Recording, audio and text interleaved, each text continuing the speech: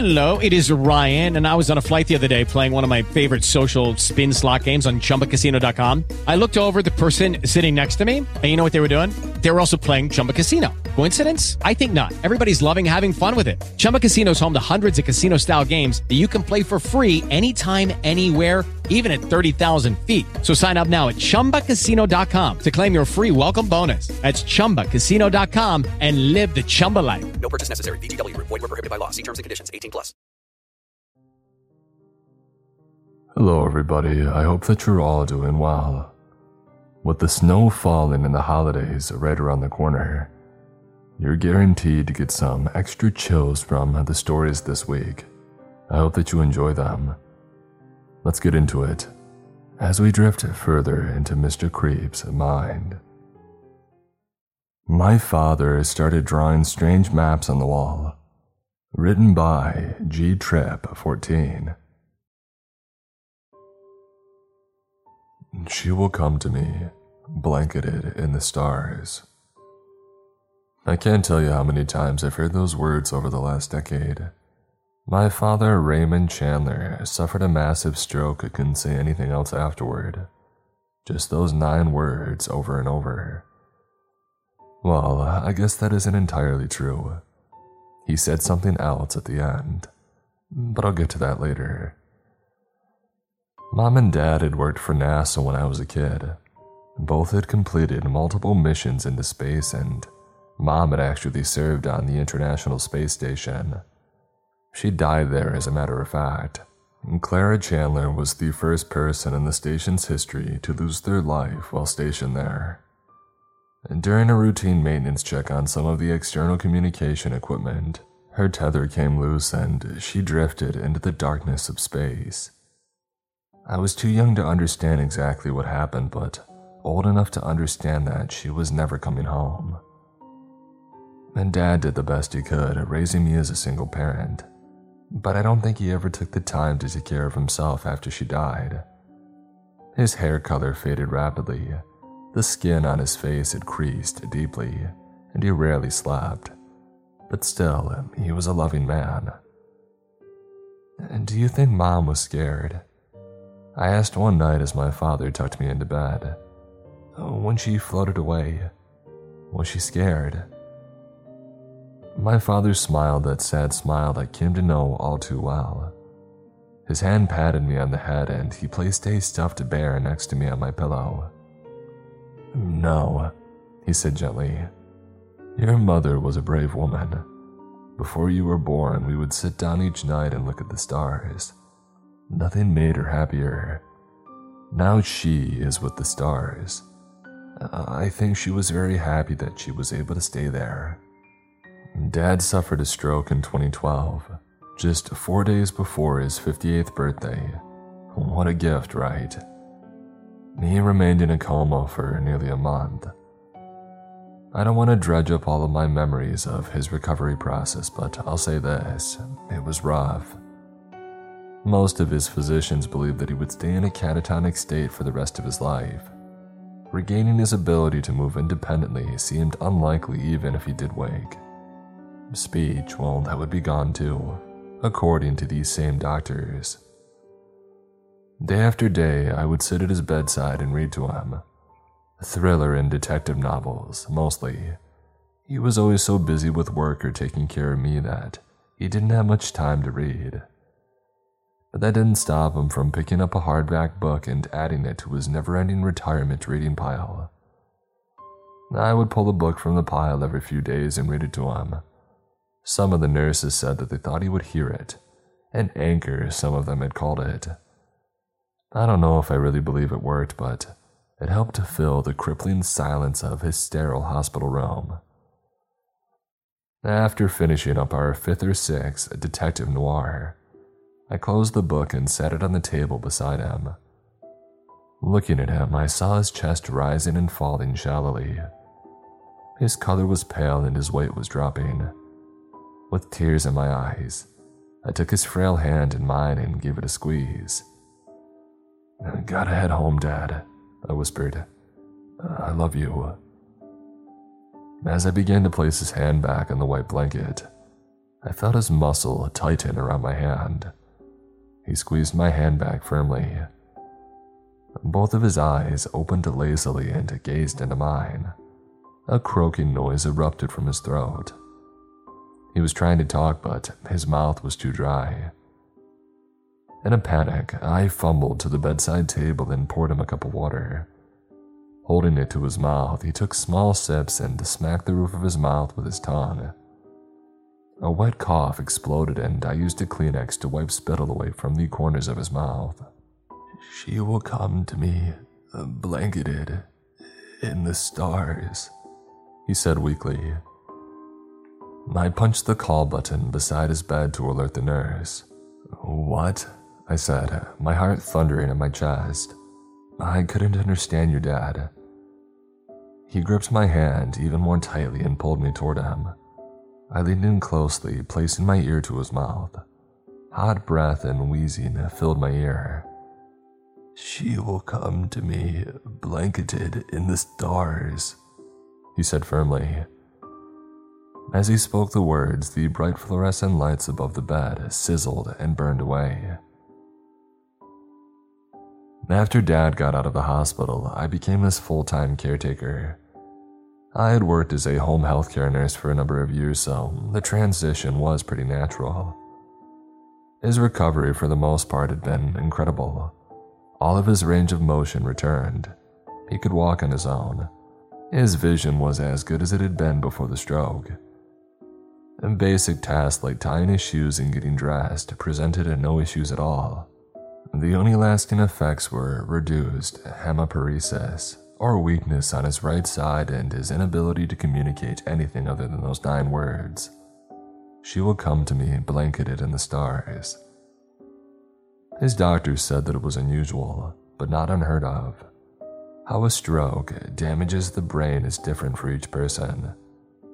The ability to form and speak full thoughts may return, but it could be weeks or even years, the doctor told us, or it may never improve. It never did. My father could only rattle off that single phrase. He would say it with different voice inflections to express his mood. I didn't always understand what he wanted, but I knew that if he was happy or sad. It could be incredibly frustrating, but I did my best to remain patient and understanding. For a brief time, we thought he may be able to write to communicate his thoughts, but it proved fruitless. Anytime that you gave him a dry erase board or a pad of paper, he wrote those same words over and over again. Our day-to-day life was mostly normal after returning home, with one exception. Dad started using chalk to draw enormous star maps on every inch of the walls. The massive designs eventually covered every available inch empty space. As he ran out of space to expand his comprehensive work, he would remove framed photos and paintings from the wall and stack them in the center of the room. When he first started, I was confused and concerned about the activity. When I saw that he was drawing star maps, I don't mean he would work in one area of the house until he completed a portion. He would stare at a wall for about a half hour before placing a single dot, and as soon as he had finished, he would walk to another room and repeat the process. After the wall was sufficiently covered in small white markings, I waited until he went to bed one evening and decided to clean the walls. I filled a bucket full of warm water and used a soft sponge to remove the markings. It took me hours to wash them away and return the photos and paintings to their original positions. The next morning when Dad had saw them, he was furious. "She will come to me," he shouted as he stomped around the living room, gesturing toward the clean walls. "Blanketed in the stars." "Dad," I pleaded, "they were just little chalk dots. Let's go in the kitchen and have some breakfast, huh?" He stormed back to his bedroom and he slammed the door. I could hear him crying as I knocked, but he didn't answer. He didn't come out for the rest of the day. Just sat in his room, whimpering and muttering those same 9 maddening words. As a peace offering, I drove to the store that evening while he slept and purchased him a box of chalk. It hadn't occurred to me that although his artwork on the walls didn't make sense to me, it could be very meaningful to him. It did the trick. The next morning when he came out of his room, I handed him the box of chalk. "I'm sorry," I said sincerely. "It's your house, and if you want to draw on the walls, then that's okay." He looked down at the box in his hand and smiled. "She will come to me, blanketed in the stars," he said questioningly. "Sure, Dad," I responded, "blanketed in the stars." Over the next few years, Dad filled the walls with enormous star maps.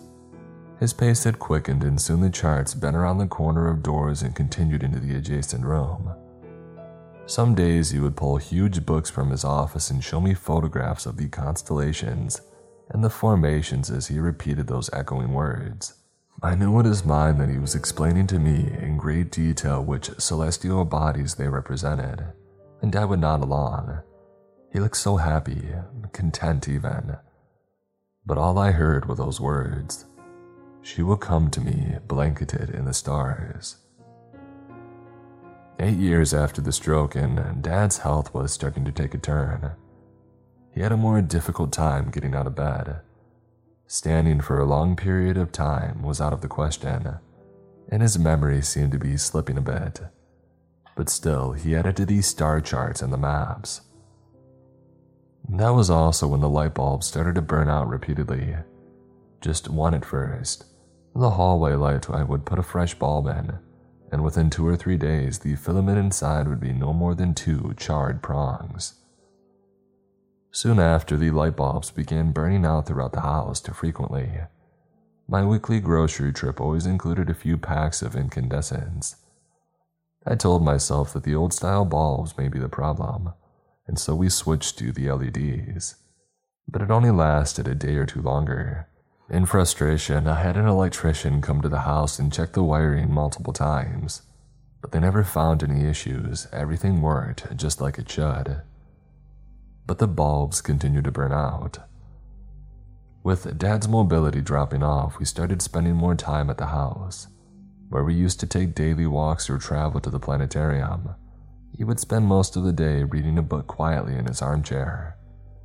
His work on the stars grew less and less. Me, I would spend my day in front of the television. While I was a great student, I never developed the same love for reading that my parents did. The television broke up the monotony of the quiet house. Most nights, I would fall asleep in front of the television. Sometimes I would wake up to see the glow of the TV hitting the tiny chalk dots on the wall. It almost made the little spots sparkle like the night sky, as though my father's artwork had come to life and embodied the very celestial landscape that danced above us. It was in the cascade of light from the television that I first started to see these sinister shapes. I knew that it must have been my imagination, but thin lines seemed to grow between some of the stars, forming ghastly figures. The sleek, hunched, and snarling creatures made of tiny chalk dots seemed to prowl on the illuminated walls. The sounds of cracking plaster and groaning wood filled my ears. A chill would build at the base of my spine as it crawled up to my neck as though I were an unwitting prey animal in the sights of an apex predator. When I would turn the lamp on beside me, the half-dream figures would vanish. Nothing left but the white field of stars. I think my father felt it too. On those nights, I would hear him call out in panic. When I would enter the room, he would be pointing madly from wall to wall and screaming those same 9 words. "She will come to me, blanketed in the stars." When he got like that, I would have to sit beside his bed until he fell asleep again. The bedside lamp would always have a burnt-out bulb, so I would change it. He would hold my hand as he drifted off. It felt so much like when I was a child when I would cry over how much I missed my mother. Dad would hold my hand in the dim lamplight, and then whisper to me about how Mom was so happy among the stars.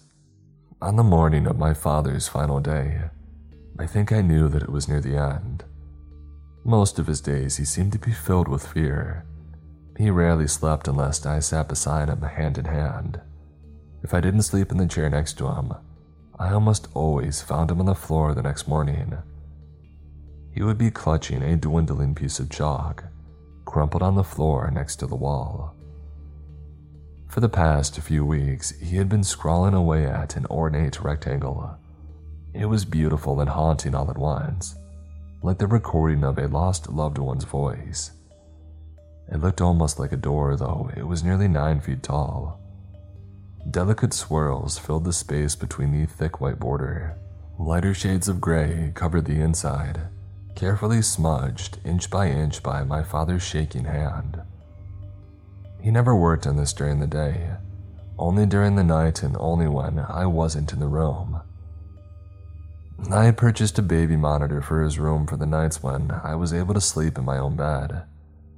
The first few times that I saw him wobble across the floor to work on the door, I had run to the room and tried to put him back to bed, but he would become so agitated that I thought we would come to blows. No matter how many times I carried him back to bed, I would see him again on the screen, working away at the door.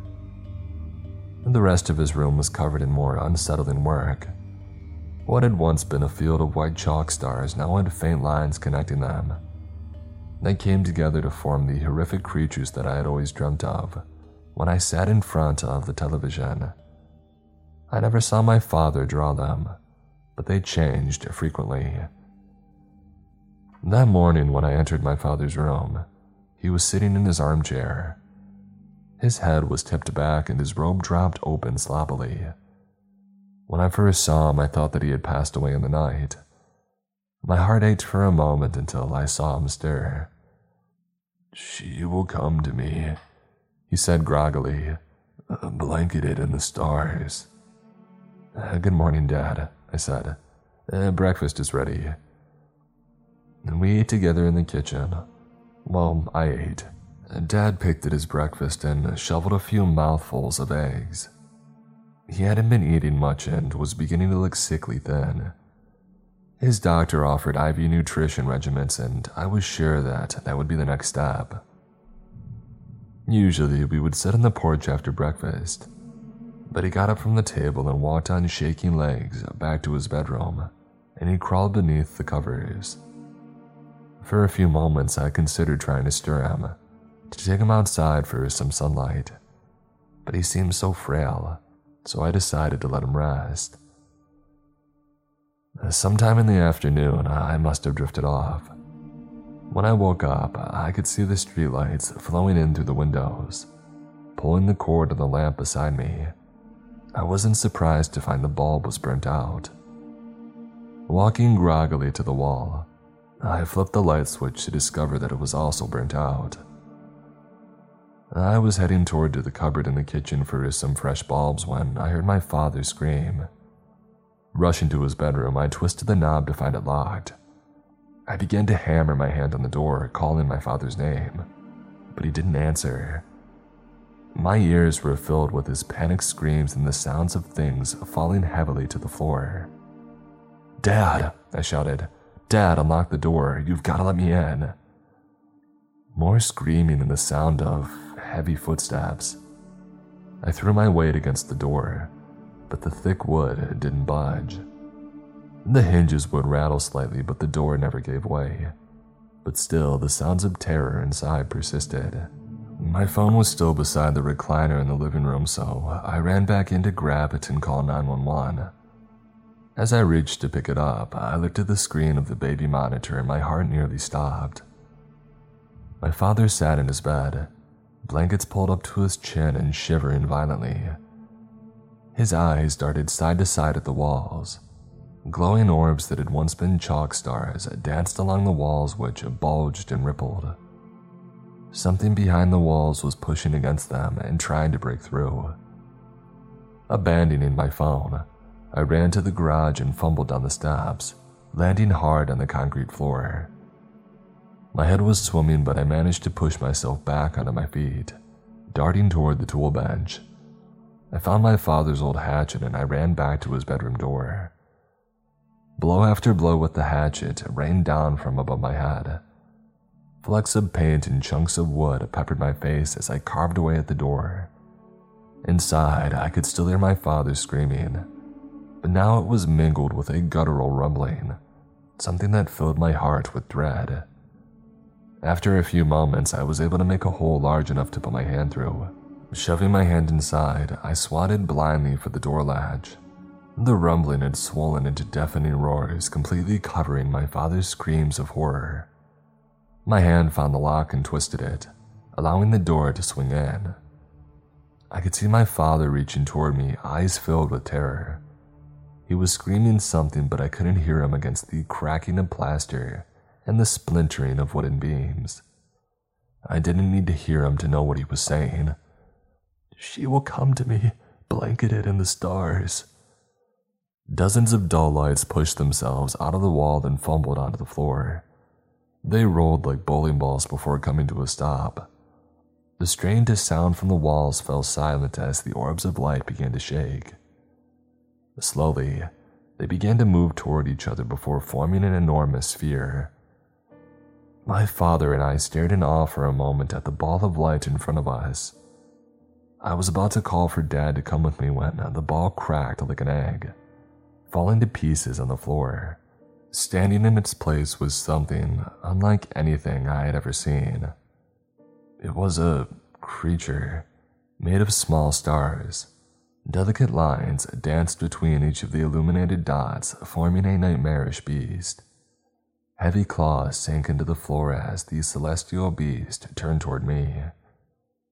Two red orbs in the sea of white met with my eyes before the thing erupted in another guttural roar. I raised the hatchet above my head, but a cluster of brilliant white balls swung toward me and connected with my head. The hatchet dropped from my hand as I went sailing through the air, crashing against the wall by the ornate door my father had drawn. The air ejected from my lungs, leaving me struggling to draw breath. The thing turned back toward my father and lowered its stance as it began to move forward. My father screamed and thrashed in the bed as the celestial demon crept closer. It seemed to be preparing to lunge for him when suddenly, the room was filled with intense light. I looked to my side and saw brilliant beams pouring from the outline of the door. The light danced and erupted throughout the delicate latticework my father had drawn. All around us, the air was filled with a sensation of serenity. Even the beast had turned to look.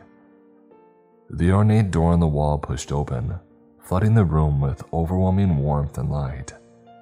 I wanted to cover my eyes, but the sight was too beautiful and I couldn't turn away. On the floor at the foot of my father's bed, the celestial abomination began to roar and writhe in pain. I looked away from the opening to see the creature melting into a pool of illumination. The waves of warmth and light from the door had driven it back to wherever it had come from, leaving the room in silence. I turned to look at the door again. A woman walked out and into the bedroom. She was so tall, nearly 8 feet. Her body was slender and agile, her smile beautiful and serene. Draped over her shoulders and falling to the floor was a silver shawl. Lights danced and sparkled over every inch, shining like stars in the night sky. Blanketed in the stars. Leaning down toward me, she placed her hand on my chest and my struggling lungs filled with air. Every ache and pain in my body had faded. I felt no more fear, only love, only peace. She smiled at me and began to walk toward my father's bed. I looked toward him.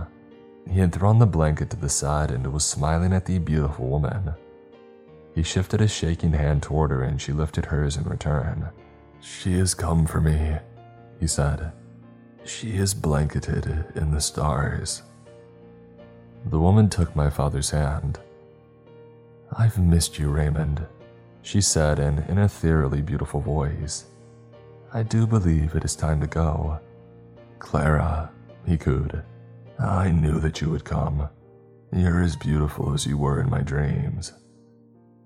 My mother and father walked hand in hand toward the door, stopping for only a moment before me.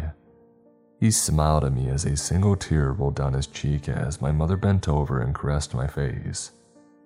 I put my hand over hers for just a moment as she kissed the top of my head. They passed through the door and it sealed shut behind them. I don't know where they went, but that's okay.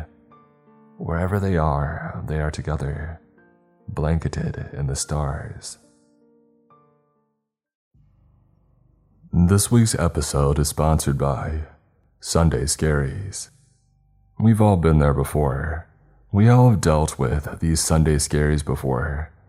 Those oh crap, stressful, nervous, can't sleep, dread feelings that hit you on Sunday evenings when you think about work or school tomorrow, or just life in general. Unfortunately, you can feel that same pit in your stomach any day of the week. The Sunday Scaries CBD gummies were made to defeat the crap life throws at us. These are the perfect CBD gummies for professionals on the grind, supermoms, students, party animals, regretful drunk texters, and everyone in between. I don't relax well. I have always been someone that feels like they have to be doing something or accomplishing a task, so it's hard to just shut off my brain and chill. I overthink and I stress myself out. Sunday Scaries are vitamin-boosted CBD gummies that actually work and they chill me out fast. Look, we all have the right to live scare-free. So whether you just need to take the edge off, calm your racing mind, sleep better, or just chill, take 2 CBD gummies every day to keep the scaries away. Let me save you with my 25% discount. Just visit sundayscaries.com and use promo code Mr. Creeps for your discount. That's promo code Mr. Creeps for 25% off at sundayscaries.com.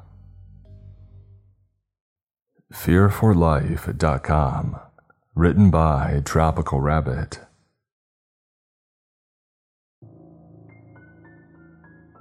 I don't know why I signed up for it. I guess I was just bored and wanted some excitement. Having a weak immune system has sucked even before the pandemic, but it became so much more worse with it. I felt like I couldn't go anywhere or I could die. So for the last 2.5 years, I worked from home, gotten groceries delivered, and done all of my shopping online. Also, I'm single and I have no kids. My dating life was barely alive before, and since the pandemic had started, it has been in a coma, and my only communication is through work, which is mostly just emails, as I'm a freelance writer. I barely talked to anyone these past couple of years, so I think it was the loneliness and boredom that led me to click on the link. It started as advertisements on websites after I had searched for the best horror movies to watch. Those are my favorite kinds of films, and I'm always looking for low-budget indie ones or foreign ones that I haven't seen. I didn't notice the ads at first since I tend to ignore them, but it eventually became the only ad that I would see. The ads were pretty basic. They had Fear for Life written in white over a black bar. And then it had that fake glitch where the words would blur and move before fading to black. When the words were gone, I could see a faint skull hidden underneath all the black. I had been noticing it for about a week. I finally clicked on it after an extra slow stretch of work. It took me to a website called fearforlife.com. There wasn't much to the website. On the bottom was a countdown until Halloween, along with a counter and map so you could see where the webpage visitors were from. I think that I may have been the first visitor since it didn't show any page views when I first went there. There was also text that stated, "Are you ready to fear for life?" I figured being scared would be better than being bored out of my mind, so why not? Although I didn't expect anything to happen anyway. I clicked on the link and it just went to a blank page at first. I was waiting for something else to happen, like a sign-up page or more information to appear, but there was nothing. After staring at the page for a while, I clicked in the middle, and then I went to another page that stated, "Congratulations, you have been approved to fear for the rest of your life, but don't worry, it'll all end on October 31st. I wasn't sure if it was trying to say that being afraid would be over at the end of October, or if my life would be over. Of course, it was just some silly website, and I didn't even enter any personal information. I wondered how it was supposed to work. Maybe the website put cookies on my computer, or I accepted notifications without realizing it. I put my computer on standby and I got ready for bed. That night, I woke up at midnight and thought that I heard a noise. I quietly climbed out of bed and walked over to my door. I stood still and listened. It sounded like someone was whispering something down the hallway. I tried to hear what was being said, but it was just gibberish. I couldn't make out any words. I reached under my bed and grabbed the baseball bat that I kept there for emergencies, and then I returned to my doorway. Looking down the hall, I saw a faint glow coming from the entrance to my office. The whispering continued and grew faster as I went down the hallway. When I came up to the door to the office, it suddenly got quiet. I leaned around the entrance to look in and didn't see anyone in the room. I noticed the green light above my monitor, signaling that the camera was running. The monitor was turned on, but the screen was blank. I walked over to the camera and leaned in to cover the lens, but suddenly an old man appeared in the monitor and began the loud whispering that I had heard earlier. It startled me and I stumbled backward, falling onto the ground. The man's eyes darted toward me and he screamed. There wasn't much lighting on him, but I could see the bone through the skin on his face, and his eyeballs looked like they were floating in the sockets. He had no eyelids or tissue around them. I got up and turned off the monitor, averting my eyes from the screen as best as I could. And now with my heart beating fast, and that horrible image of the man stuck in my head, it was going to be tough to fall back asleep. Tomorrow I would deal with what I was sure was a virus on my computer from that stupid website. I went back to my room and I climbed into my bed. The clock showed at 12:30 a.m. I closed my eyes for a long time and didn't think that I would fall back asleep. But when I looked at my clock again, it was 2:45 a.m. I started to close my eyes again when I heard somebody knocking. It sounded like it was coming from the front door. I picked up my bat again and went to check it out. I had curtains covering the sidelights windows on each side of the door, so I couldn't see what was out there. However, I could tell something was moving outside from these shadows that the porch light had created. I pulled back a tiny portion of the curtain and I looked out. There was nothing in front of the door. The porch extended in front of my living room, so I went to look out those next. I lifted the shade on one of the windows and peeked out, but I didn't see anything here either. There was another knock at the door when I dropped the shade. I walked back over and didn't see movement through the curtain this time. I pulled it to the side and the same man from the computer was staring back at me through the window. His bulging eyes and bony face were pressed up against the window. I shouted and let go of the curtain. The door handle started moving and I quickly confirmed that it was already locked. "Go away," I shouted through the door.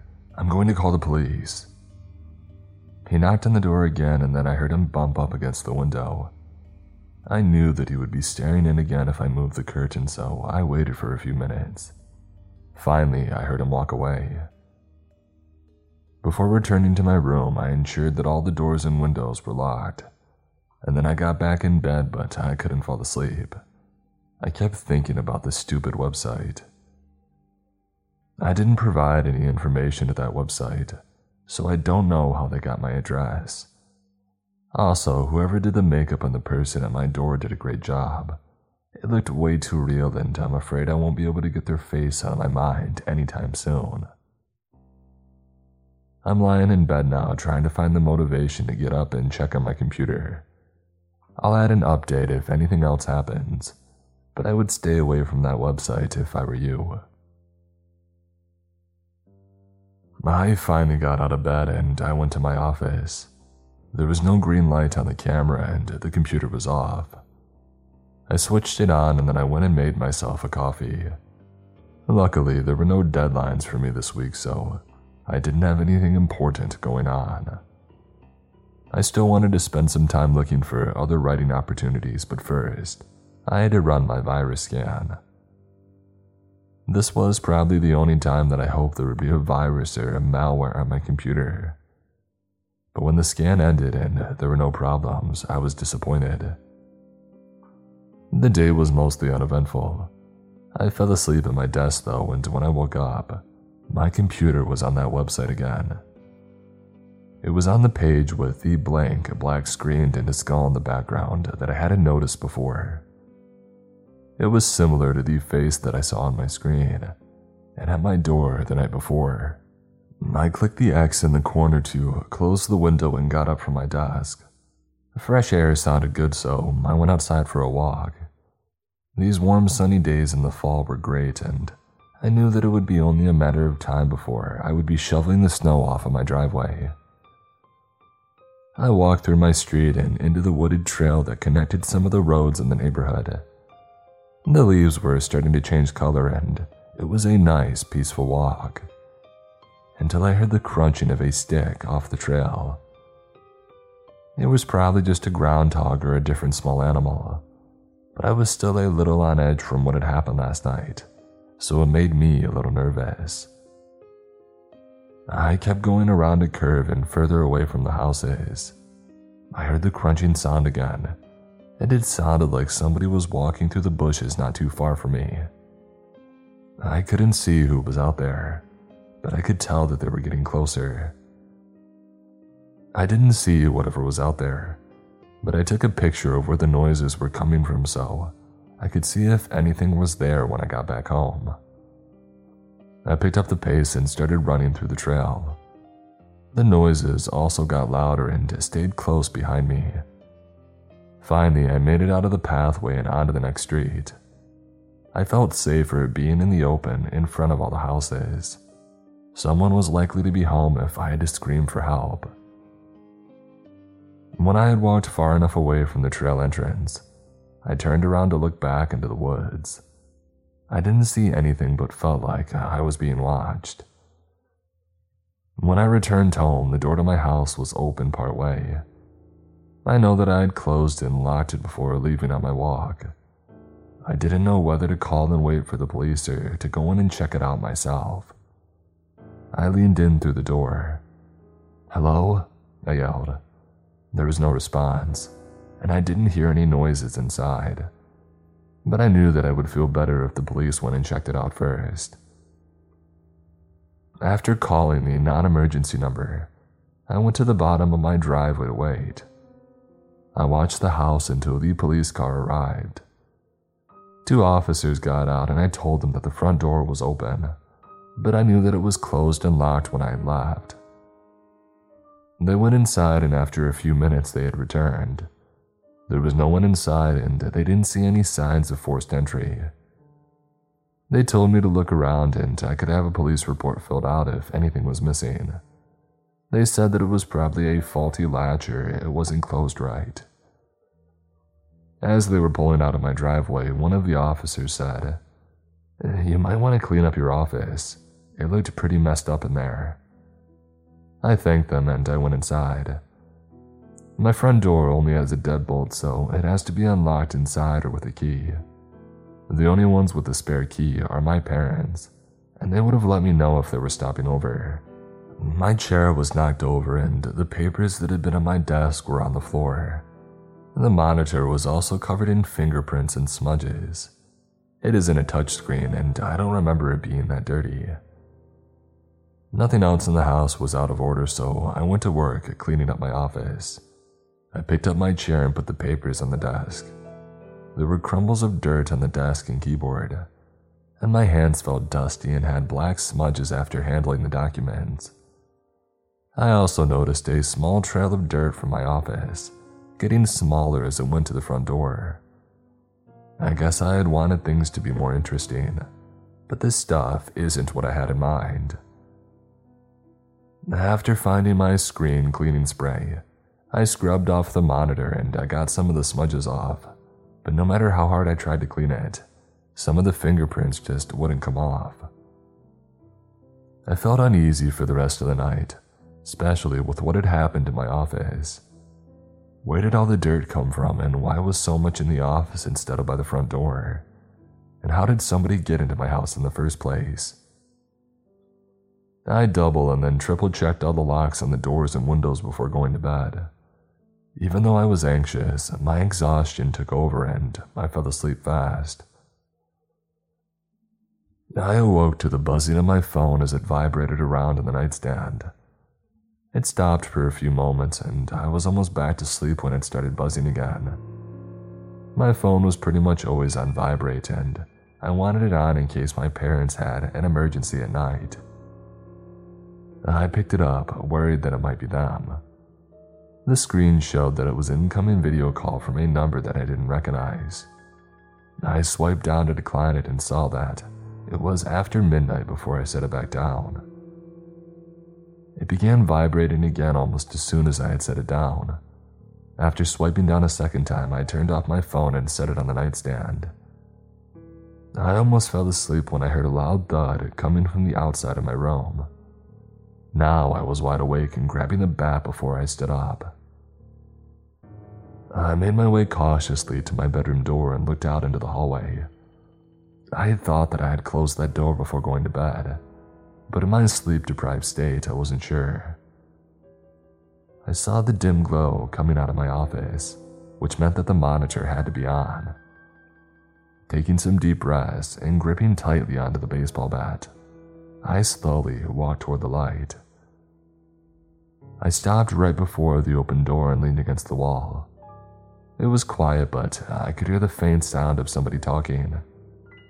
It was like when you're in a loud restaurant and you hear all the voices at once, but you can't make out any words. This was in a whisper, though.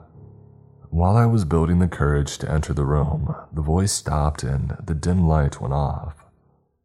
The light switch was just inside of the doorway, and I reached my arm around and flipped on the switch. I was positive that something was going to grab onto my arm, but luckily, nothing happened. It took me a minute to get accustomed to the light before I could step into the room. The chair had been knocked over again and the keyboard was on the floor. Everything else looked normal. I searched around the rest of my house, but I didn't find anything. While I was walking back to my room, I heard my phone buzzing again. There's no question that the power was off when I left the room. The buzzing stopped before I made it back. When I walked through the doorway, I could see that the screen was on and that there was somebody's face on there. I backed out of the room and closed the door. I went into the other bedroom next to the office and I closed the door. This room was barely used and only had a mattress on the floor covered with sheets and a blanket. I sat down on it and listened for other noises in the house. And then it seemed like all of a sudden the sun was shining in through the window. I slowly got out of bed and walked over to my bedroom. I picked up my phone from the nightstand and saw that I had a voicemail from the number that I didn't recognize last night. I've got it and I'll play it now for you. I also remembered the picture that I took yesterday when I was out on the trail. There wasn't anyone in the picture, but when I looked closer, I thought that I could see someone.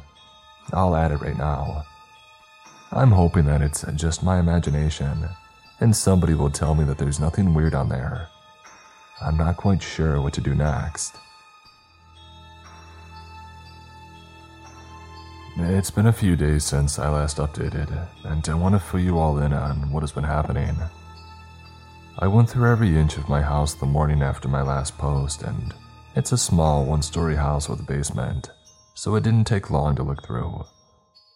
There was nothing else out of the ordinary except for dirt smudges on the bottom of my bedspread. I shuddered, thinking that someone must have been in my room while I was sleeping the night before. But I'm glad that I didn't wake up to see whatever was there. At the suggestion of others, I found my attic access, which was in the ceiling of my closet. I had to get my ladder out of the garage to climb up there. After sliding the wooden cover out of the way, I climbed up and walked carefully along the wood beams, looking around with my flashlight. I didn't find any evidence of someone being up there. As I walked back to the entrance to the attic, I heard my front door closing. I couldn't see much through the square opening, but I heard footsteps coming down the hallway toward my room, and this was followed by my bedroom door slamming shut. I crouched down and slid the cover over the opening. I could hear them climbing up the ladder, so I sat down on the cover to hold it in place. And then I felt the cover being pushed. They were able to lift me up a little bit, but luckily I was too heavy. After a few minutes, they stopped and it got quiet. I was listening for the sound of them stepping down the ladder, but I didn't hear anything. It had to have been at least 10 minutes that I waited without hearing a thing. I quickly climbed off the cover and slid it open just a little. I saw part of the ladder, but needed to open it more to tell if anybody was still on there. And when I started moving it more, I felt a big push on the cover, almost sending it out of my hands. Before I got it back into place, I caught a glimpse of what was trying to get up here. It was something different than what was at my door the other night. There were clumps of long brown hair on top of its bony head. Its jaw was jutted out to the left, and the bone was broken and jagged beneath its nose. The thing stared up at me with one eye sunk deep inside the socket, and the other dangling out of the socket. I jumped back on the cover, putting all my weight on it. I felt the thing pushing me up again. When it finally stopped, I waited a much longer time before trying to see if it was safe to leave. When I slid it slowly off, I expected a hand to reach out and grab me, but nothing was there. I went down the ladder and closed the attic cover. My phone was sitting on the floor, which wasn't where I had left it. When I picked it up, it felt dusty and it was covered with smudges like my monitor. I wiped it on my shirt and then I called my parents. I really needed to get out of here for a while. They were glad that I called and said that they would be happy to have me stay with them for a few days.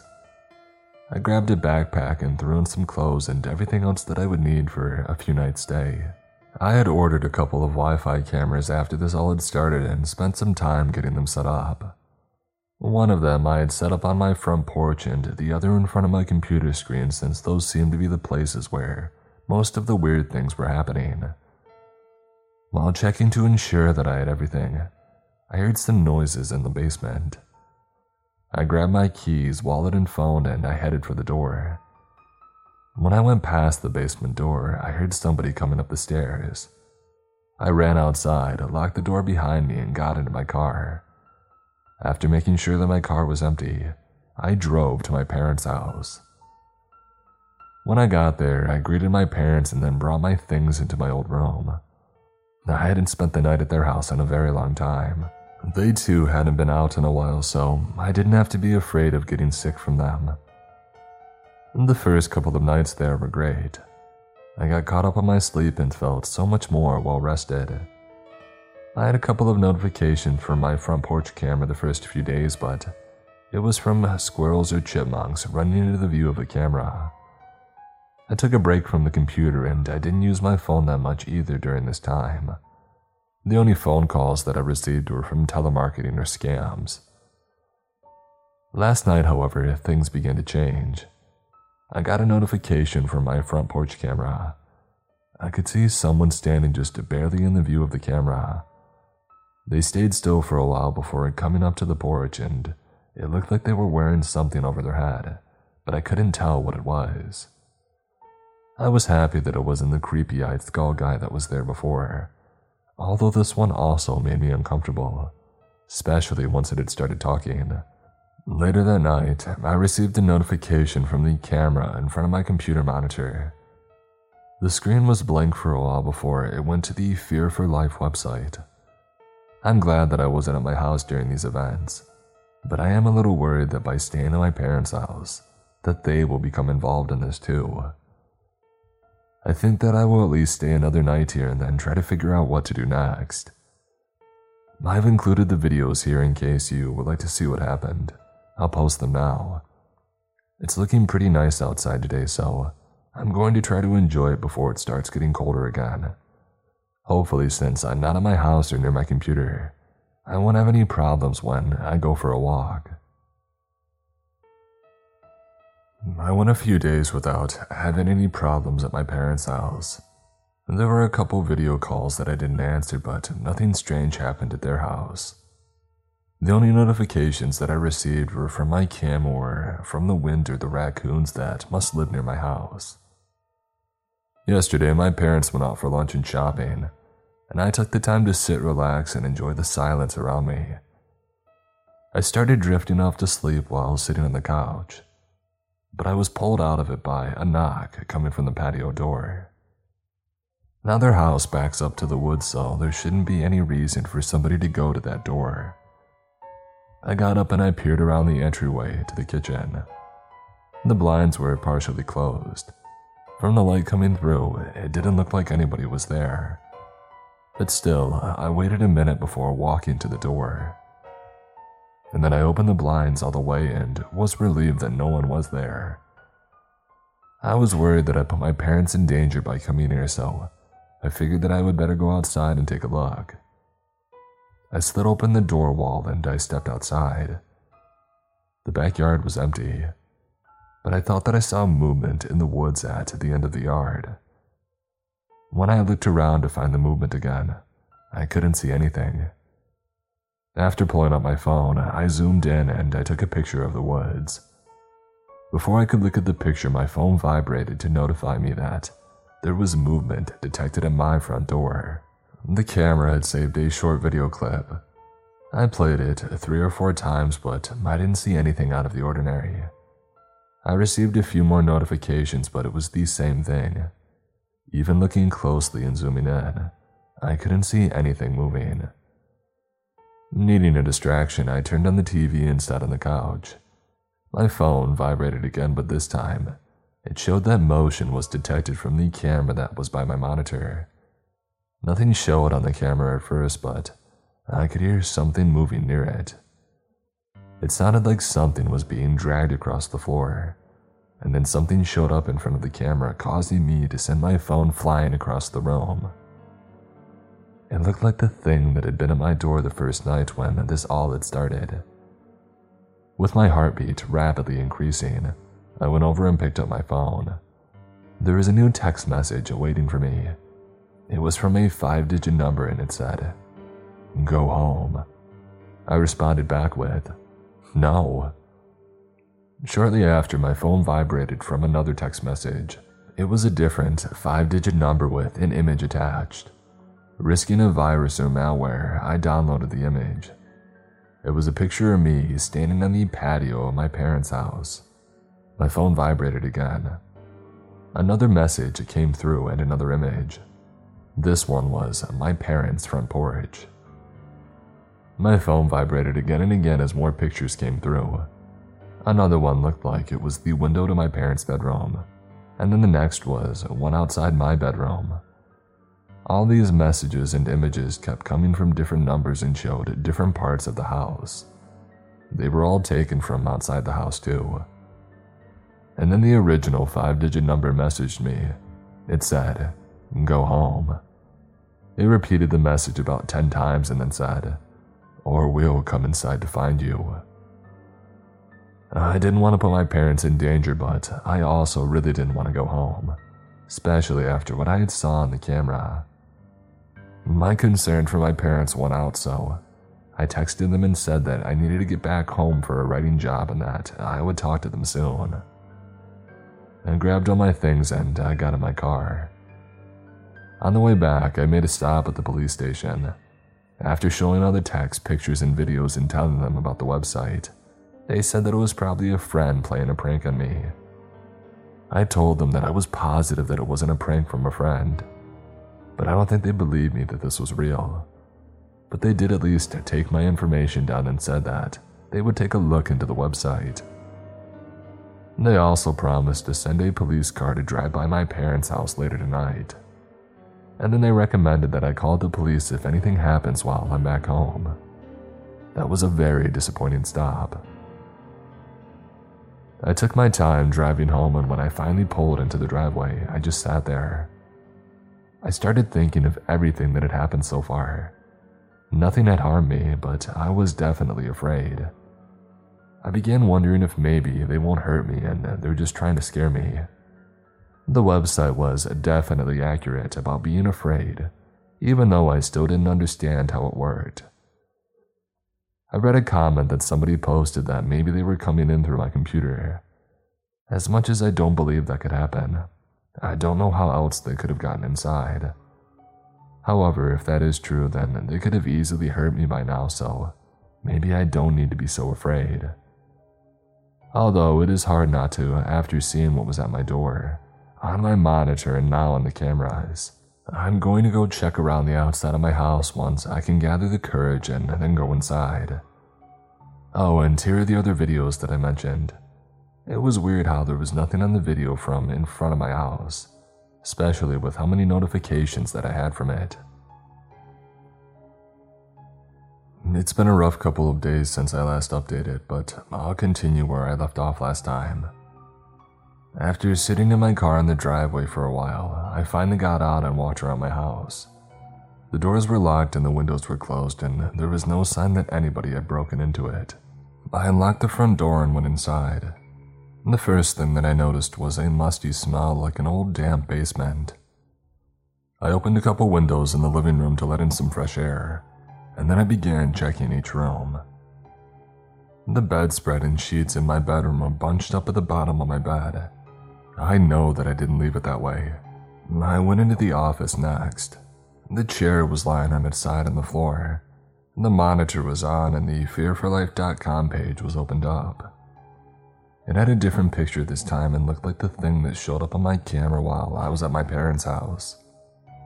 There was also dirt on the desk and around the floor, but I didn't vacuum it up last time, so I'm not sure if that was new. Next, I checked my attic again, but this time, I just peeked up there. I didn't want to have anything surprising me on the ladder like last time that I went up there.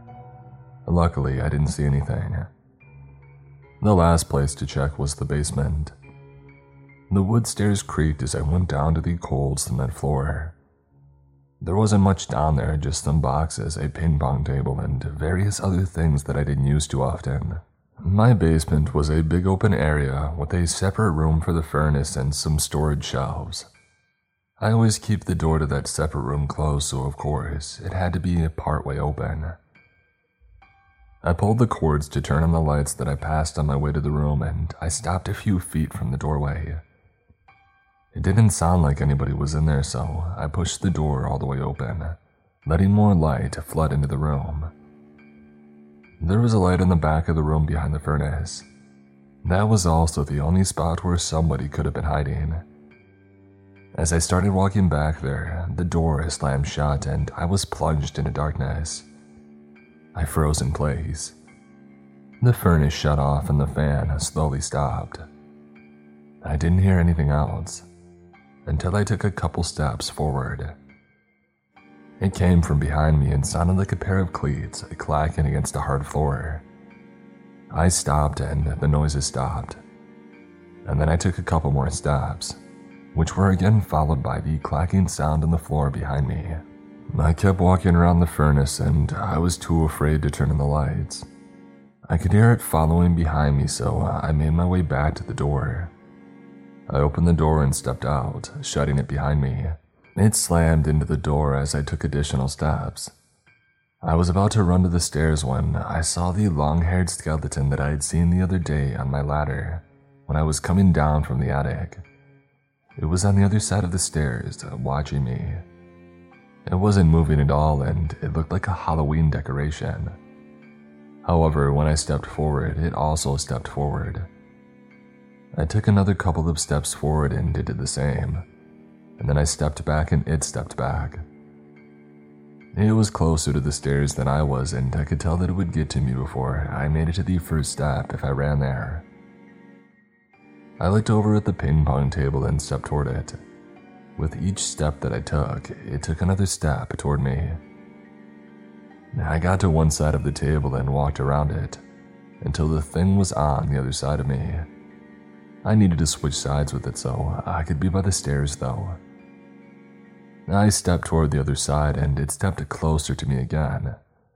This wasn't going to work, so I tried stepping backwards. It went backwards too, and it was going the way that I had hoped it would.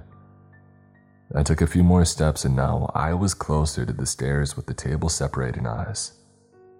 I took a deep breath and then ran to the stairs.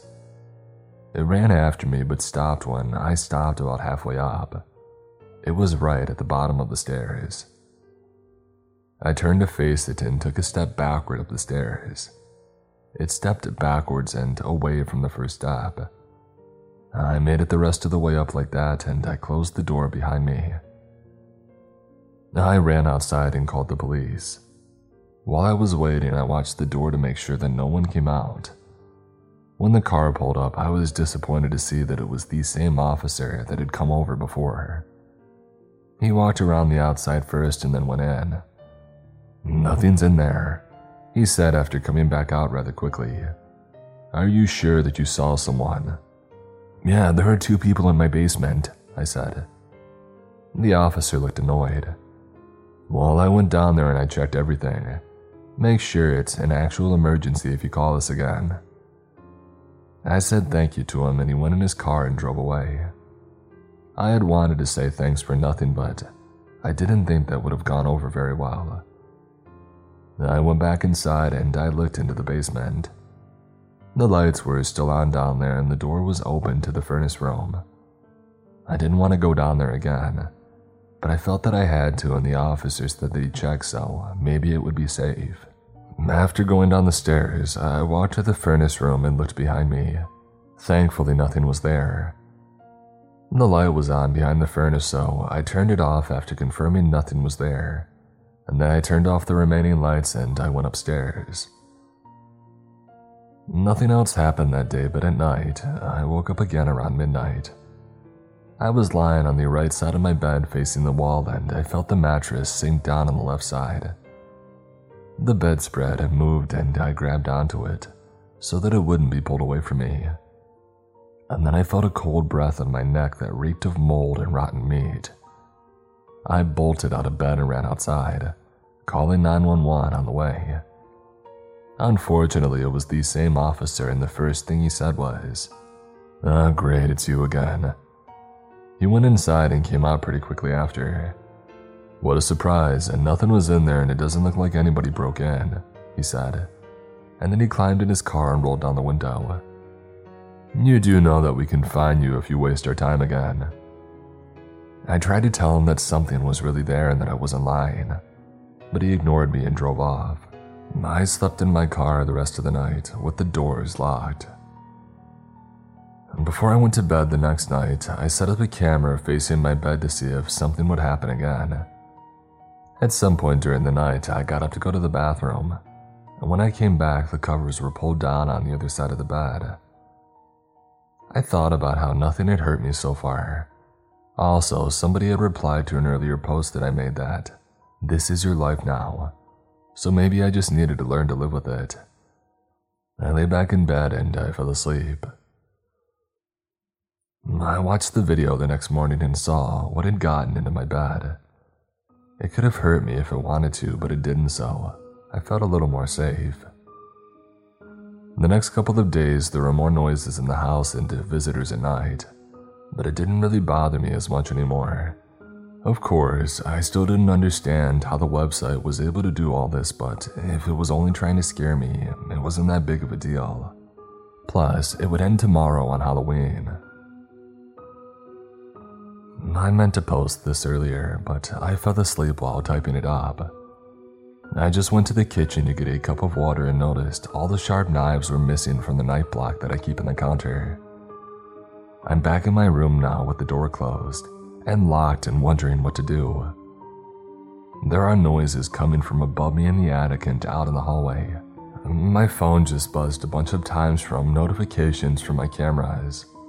There's someone at my front door again, and I just watched something crawl out of my computer monitor.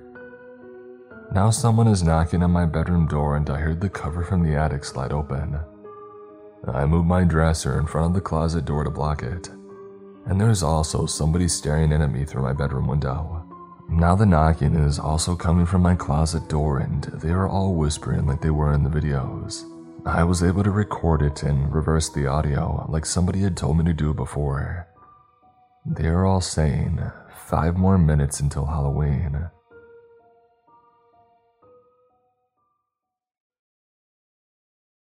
Today's episode is also sponsored by Dave. If you're living paycheck to paycheck or struggling to make ends meet, the holidays may be a really stressful time for you. The stress of not only having to pay for regular bills and costs is worrisome enough, but now add in purchasing presents for loved ones and supplying food for holiday parties among many other things. For what's supposed to be the happiest time of the year, it can be super stressful, right? But with Dave, you can get your money sooner so you can spend more time enjoying the holidays with your loved ones, not worrying about how much money you have to get through the week. Now, what is Dave exactly? Dave is the banking app that can help you get up to $500 instantly with extra cash. With Dave, there's no interest, late fees, or credit checks. Now, how convenient is that? This allows you to have that extra money in advance, which makes it so much easier to buy those last-minute gifts for family members and friends, plus allowing you to catch up on bills. Those hang-ups that have been stressing you out, you can finally tackle those thanks to Dave. Millions of people have already downloaded the Dave app to get the financial relief that they need with extra cash. So if you're in a pinch and need some extra help, download Dave and think of it as a helping hand from future you. Download the Dave app from the App Store right now or go to dave.com. Sign up for an extra cash account and get up to $500 instantly. For terms and conditions, go to dave.com/legal. Instant transfer fees apply. Banking provided by Evolve Bank and Trust, member FDIC. I was a park ranger and there is something malevolent in the deep woods of Maine. Written by Avatar of Horror.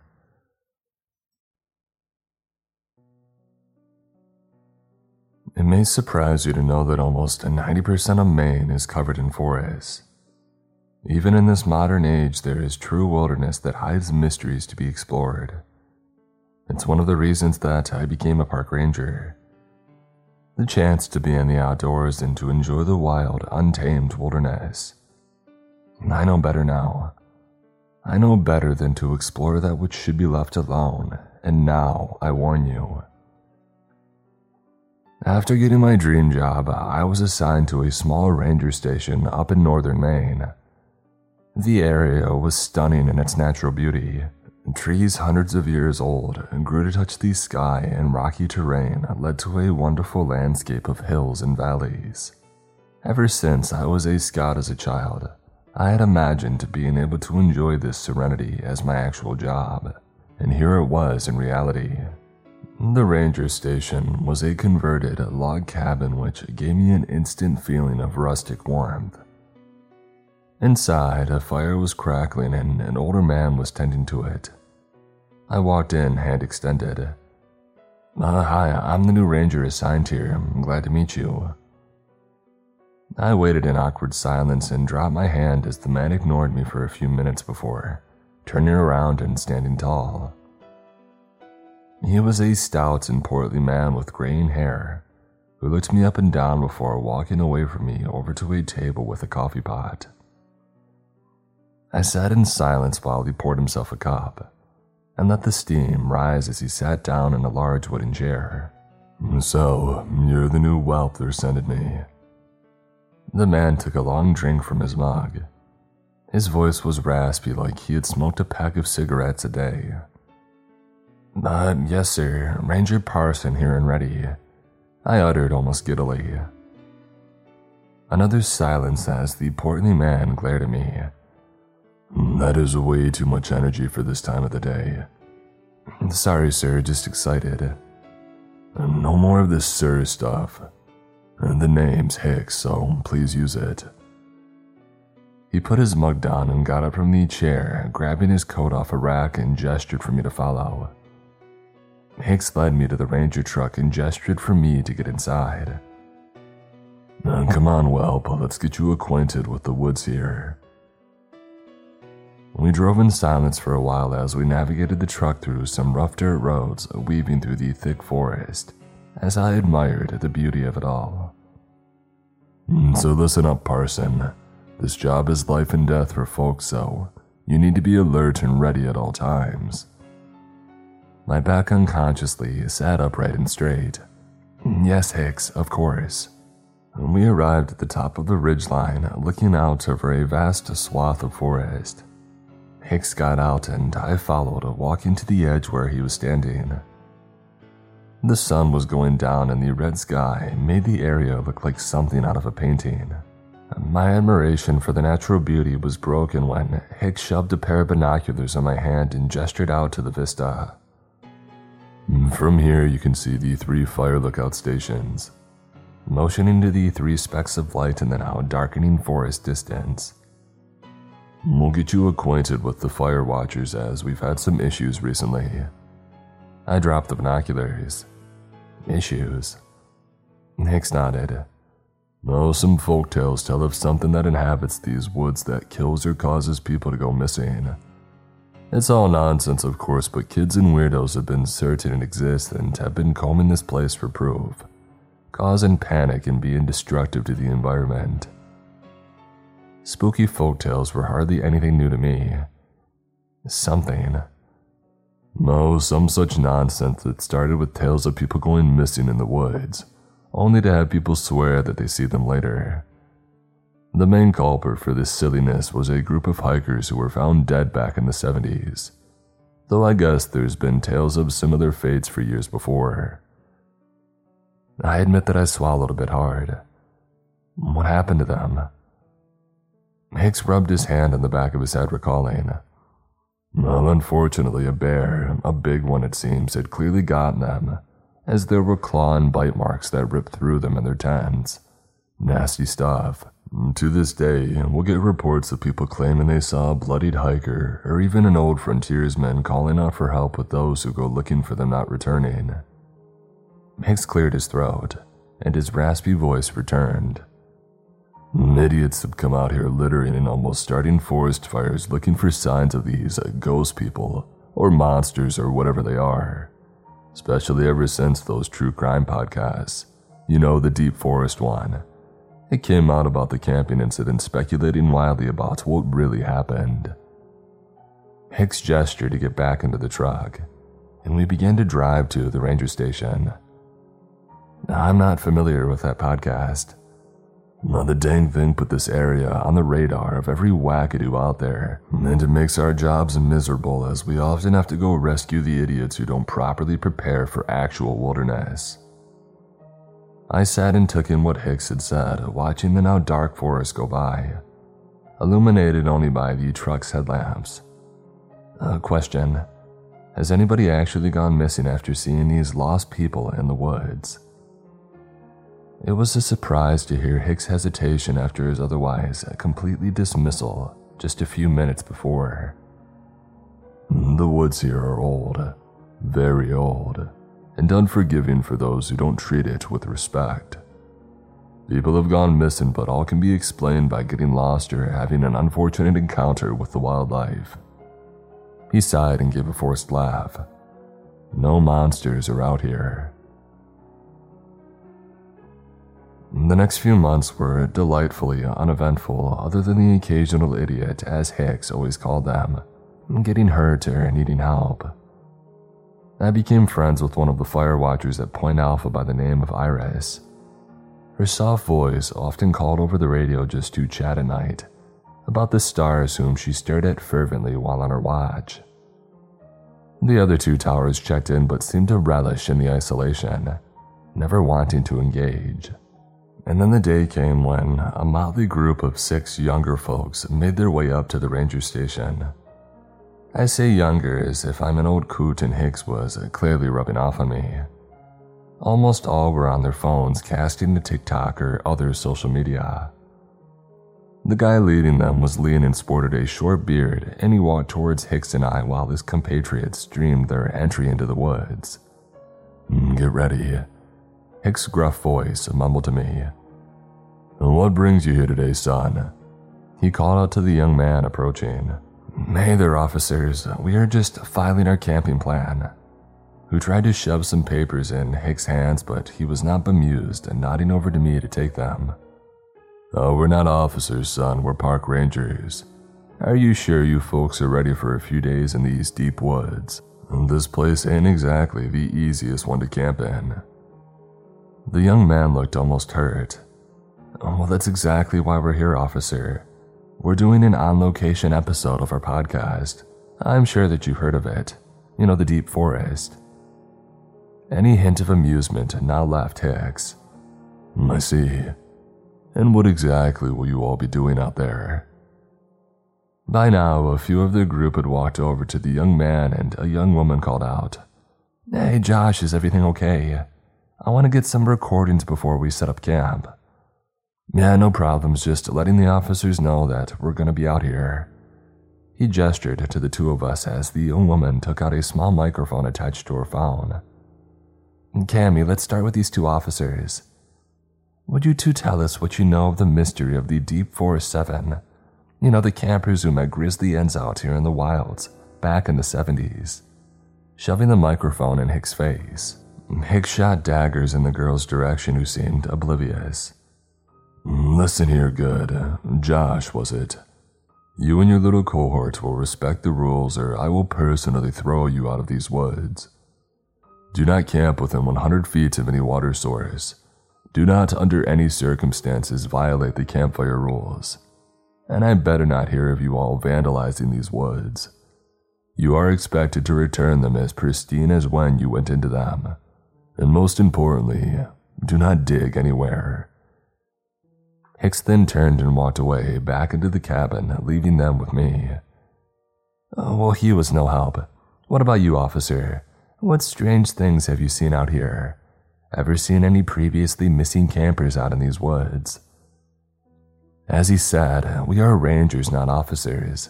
There's nothing strange here, just a beautiful but true wilderness. So be safe out there. The girl previously called Cammy pulled the microphone away. "I think that'll be a good intro as we cut to our next segment, talking about how the campers thought everything was safe too before being killed." Josh nodded. "Well, hey, officer, we'll keep the forest all nice and neat and we'll see you back here in 5 days. There's a special spot that we're going to be camping at. Supposedly, it's where the center of the forest is." Jogging back to the others, Josh and Cammy joined the cavalcade of social media posting as they began to journey into the woods. Walking back into the cabin, Hicks was at the coffee pot, as he so often was, shaking his head and muttering, "Idiots," over and over again. "Hey Parsons, make sure you keep regular patrols, as I have a strong feeling that they'll need someone to come save them from skinned knees sooner or later. I'm gonna head into town for a supply run. Radio me if there's anything out of the ordinary." Something in Hicks' voice was off. It was something that I hadn't seen before. Fear. Alone in the ranger cabin that evening, I heard the familiar crackle of static on the radio as the soft voice of Iris came over the line. "Ranger station, this is Firewatch Alpha. You awake?" A smile came across my face, hearing the call as I radioed back, putting down my coffee. "This is Ranger Station. What's your status, Alpha?" "Oh, all quiet tonight, Ranger Station. The sky is clear and you can see a beautiful view of Mercury from up here. You know, one of these times I'm gonna have to come up and look through that telescope of yours and see what you see, Alpha."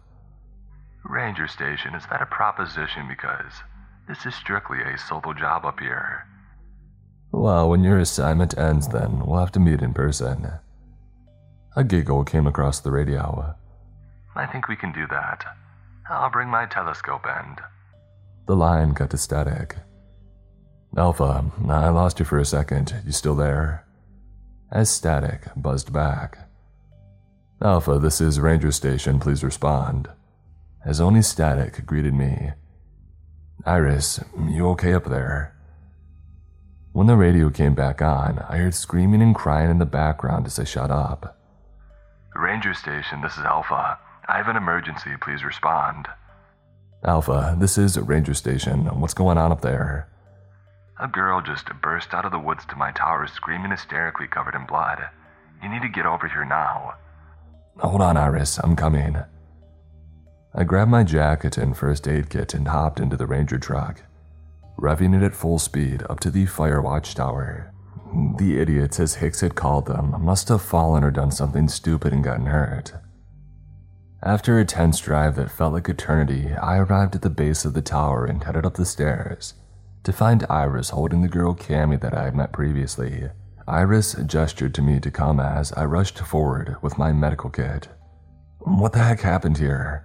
I called out, examining the younger girl.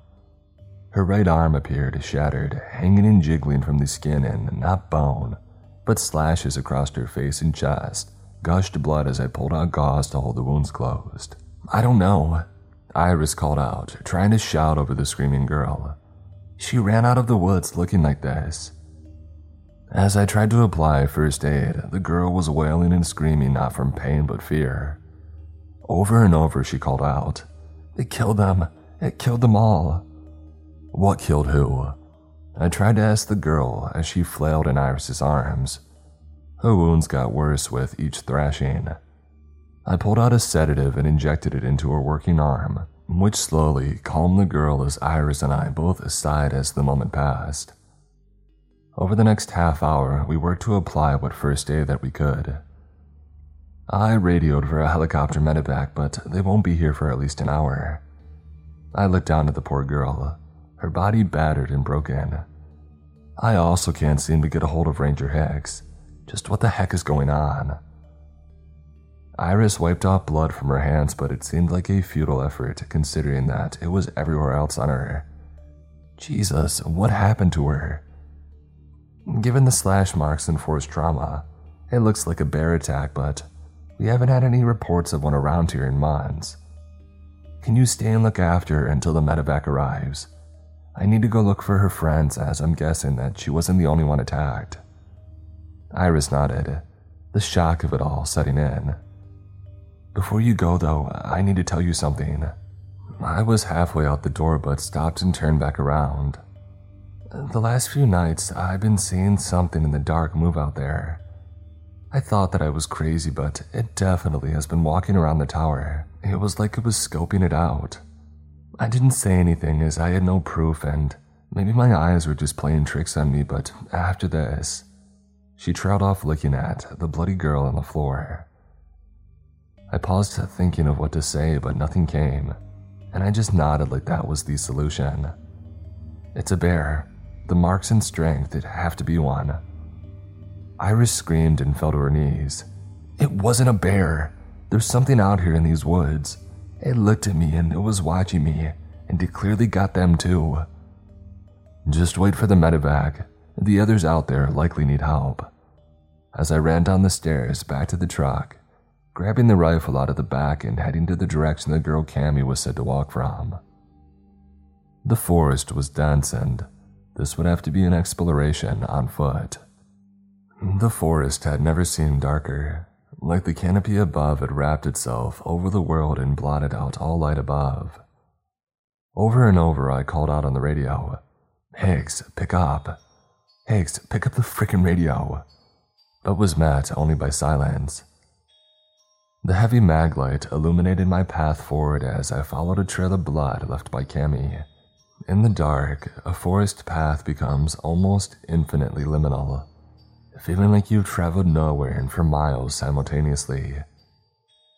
A stretch of blood on the ground led me to the telltale smell of wood burning, and I came to find a campsite.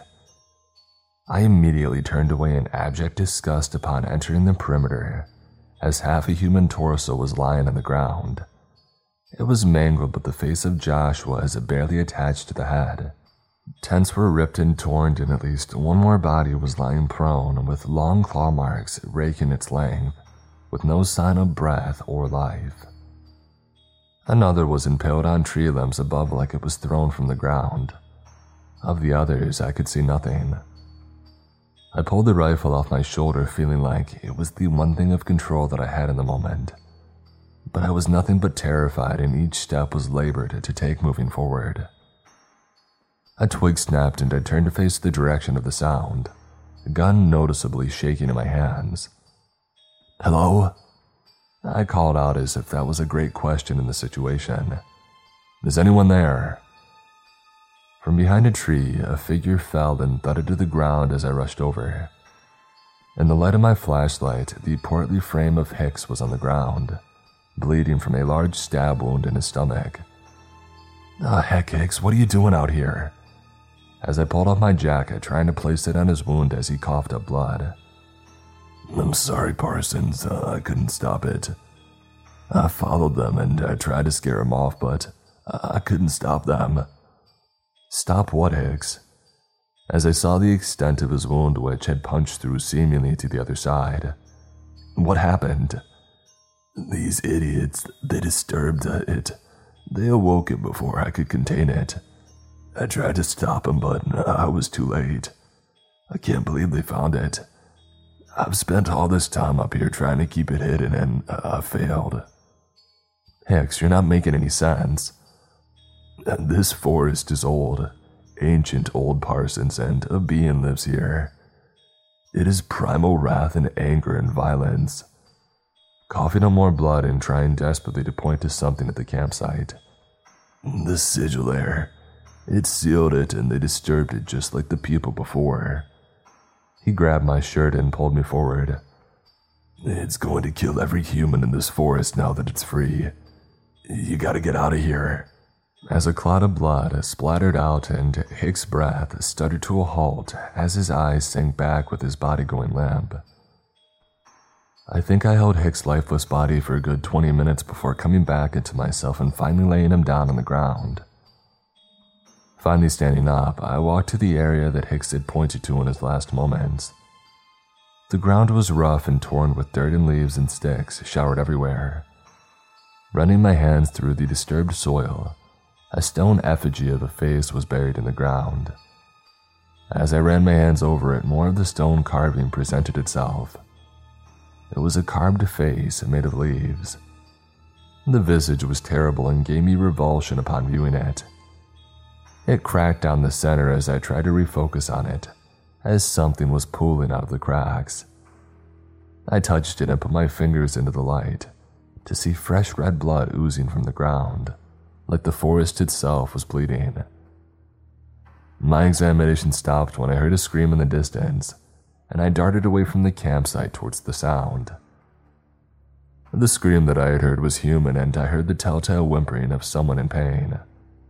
I pushed through the forest brush, trying to make my way towards these sounds, and when I showed my light, I saw one of the young girls from the group before. She was bloodied and crying in agony. I shouldered my rifle and tried to come to her aid. "Hold on, I'm coming," I called out. The phrase reminded me to check if I still had any first aid supplies, and the moment of hesitation had saved my life. Claws the length of my arm slashed out in front of me, slashing across my face as the girl had vanished, and I fell backwards trying to regain my balance. Looking back up, a form stared down at me, sharing the same look of the stone figure buried before her. A face of leaves with eyes of burning ember shone out as if it peered into my very soul. The long-bladed limbs slashed down at me as I rolled aside from the blow, grabbing my rifle and wildly firing upwards. I'm no marksman, and whether out of luck or skill, a shot hit its face, and the creature screamed an inhuman howl. I wasn't going to press my luck, and I ran. I ran as fast as my legs could carry me, dropping the rifle by accident, but I couldn't look back. I didn't know where I was running in the dark as I just pushed forward, my heart pumping to the extreme with only the flashlight shining ahead. I hit a tree as I ran and fell, tripping over myself, crashing into the dirt. Picking myself up, I found that I was in a clearing, one that I had never seen in the woods before. All along the perimeter, thick trees seemed to have grown to gargantuan proportions. On every tree there were faces, human faces that screamed in eternal agony encased in the bark of the massive trunks. There were hundreds, thousands of faces all screaming to the empty darkness of the forest. Behind me I heard lumbering footsteps as the creature had found me. It moved in the darkness of the trees. Wherever my light showed it, faded and appeared elsewhere. It made not words but sounds that triggered something mnemonic in me. Something in me from when the first mammals appeared on the planet. It was the sound of being hunted. With nothing left to fight with, I made my way through the trees with faces and into the deep forest yet again. Behind me, like a breath of death that clung to my neck, I could feel the creature's claws closing in on me. And then I heard it. The sound of rotors. Changing direction, I darted over brush and bramble trying to get closer to the sounds. I heard my heart in my ears as I ran. With every step, the rustle of leaves came closer. I didn't even notice what had happened at first until I had hit the ground. The adrenaline shock kept me conscious before the searing pain of being cut across my back had finally hit me. It was not just the pain of being cut open, of nerves and blood spraying forward. No, it was the feeling and violence as if such a thing could be quantified stabbing into me. Whatever the thing was wanted so hard for me not to just be cut, but to feel agony, and it succeeded. I fell and heard the rush of rotors, and time seemed to stop for me. I was doomed now, and I was so close to escape that it was all for naught. The forest itself seemed to delight in my pain, as if the blood cascading from my back had nourished the ground floor, securing on the crimson ichor flowing from my body. My eyes blinked for a moment as suddenly the dark forest was illuminated. A flare from where I could not see, but the last thing that my conscious mind remembered was seeing a person standing aiming a weapon at the thing behind me. My world faded into darkness. I awoke in a hospital bed, my sense of time lost. My body was bandaged to the point that I looked like I was about to receive a royal burial in a pyramid. Over the next few days, I was interviewed by the local police, the FBI, and I'm sure half a dozen other agencies whose questions I could give no answer to. I had learned the medical crew would find the girl Cammy in the watch station badly beat up, but she appears to have survived, though, in a near catatonic state. The other members of the Deep Woods podcast were either dead or missing. The news media had a feast of the story with wild speculation, but it was all chalked up to a bear attack as it had been before. Of Iris, there was no trace. The fire watcher was missing along with the others presumed to have been gotten by the wild bear. A massive search and rescue was initiated, but no survivors were found. When I was well enough to walk, I went with the search party. Their gaze on me hoped that I had some further secrets to reveal. I took them first to the bloody campground to search for the stone face of leaves buried in the ground, but it had disappeared. My fingers became bloody as I clawed into the dirt, trying to find it, but to no success. I then spent the next few weeks in the woods trying to find the clearing in the woods with the faces in the trees. Every drone surveyed a guide said no such place existed. Eventually, I was deemed broken, mad even. My explanations became more evidence as it was just a bear attack because of their objective absurdity. I had become nothing more than a joke, and the incident was slowly forgotten. I was in the woods yesterday, staring into the dark thicket when I heard a voice. It was soft and calm, and I followed it. I followed it to a clearing that I did not recognize, and in the center, Iris stood. In her hand was an orange flare gun, and her clothes were ripped and torn. Her hair was wreathed in leaves, and her jaw was unhinged, and slash marks were down her body. She stared at me with burning ember eyes. She stared at me with the rage and wrath of the forest. I was an amateur astronomer.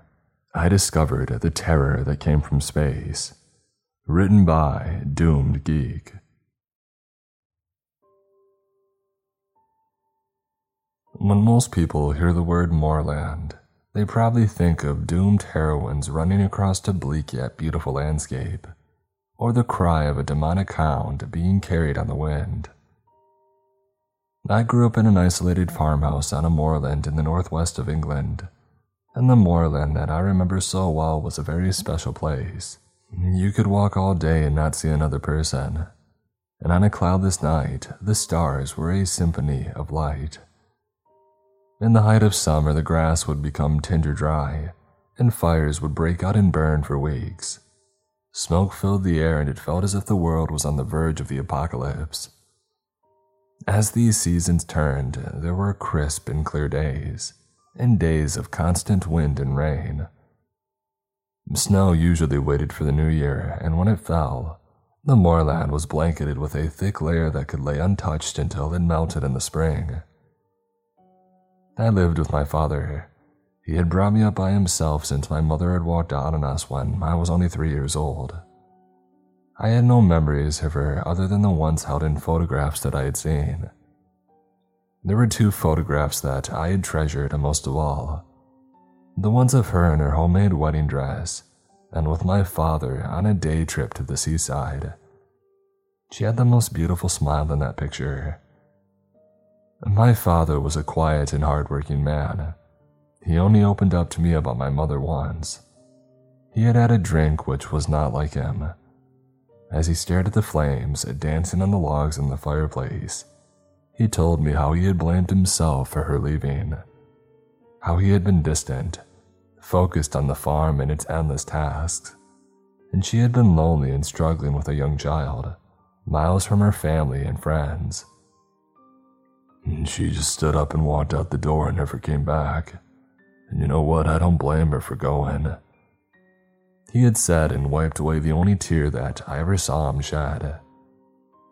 For all of his flaws, he was a good man, my father. I knew that he really cared about me. One special memory of our time together is last Christmas Eve. My father had been into the nearby city of Manchester on business and had returned just before dusk. He was carrying a long, slim box which was wrapped in white paper. I was 18 years old and should have been too old to be excited by the prospect of a mysterious Christmas present, but it turned out that I was not, and knew that I would spend the night wondering what was in the box. He put it on the kitchen table in front of me and said, "This is best opened while it is going dark, not after it has gone light. So there's no need to wait for the morning, unless you want to." I answered him by tearing off the paper and opening the box. "Wow," I said. Nestling in the box was a telescope. According to the leaflet inside, it was a 70mm refractor telescope with an adjustable tripod. There was also a fold-up map of the moon and the planets of the solar system. I was delighted with my present, and I sat there beaming. "Well," my father said, with a big smile on his own face, "are you going to try it out?" I nodded, hurried through to my bedroom and set it up by the window, and aimed the telescope out into the night sky over the moorland. That first night I spent hours turning dials and adjusting height and angles. I saw a lot of blurry stars and stars that might have been planets before finally turning my attention to the moon. It was 3/4 full and it had been partially obscured by clouds up until this point. But just as I was working the focus into sharp precision, the last of the clouds had drifted away, and I was left with a perfect view. The image that I was seeing sent a chill down my spine. The desolate, pitted lunar surface to me was both beautiful and chilling. I sat transfixed until dawn. Christmas Day passed happily, but I could not wait for it to go dark again so I could return to my exploration.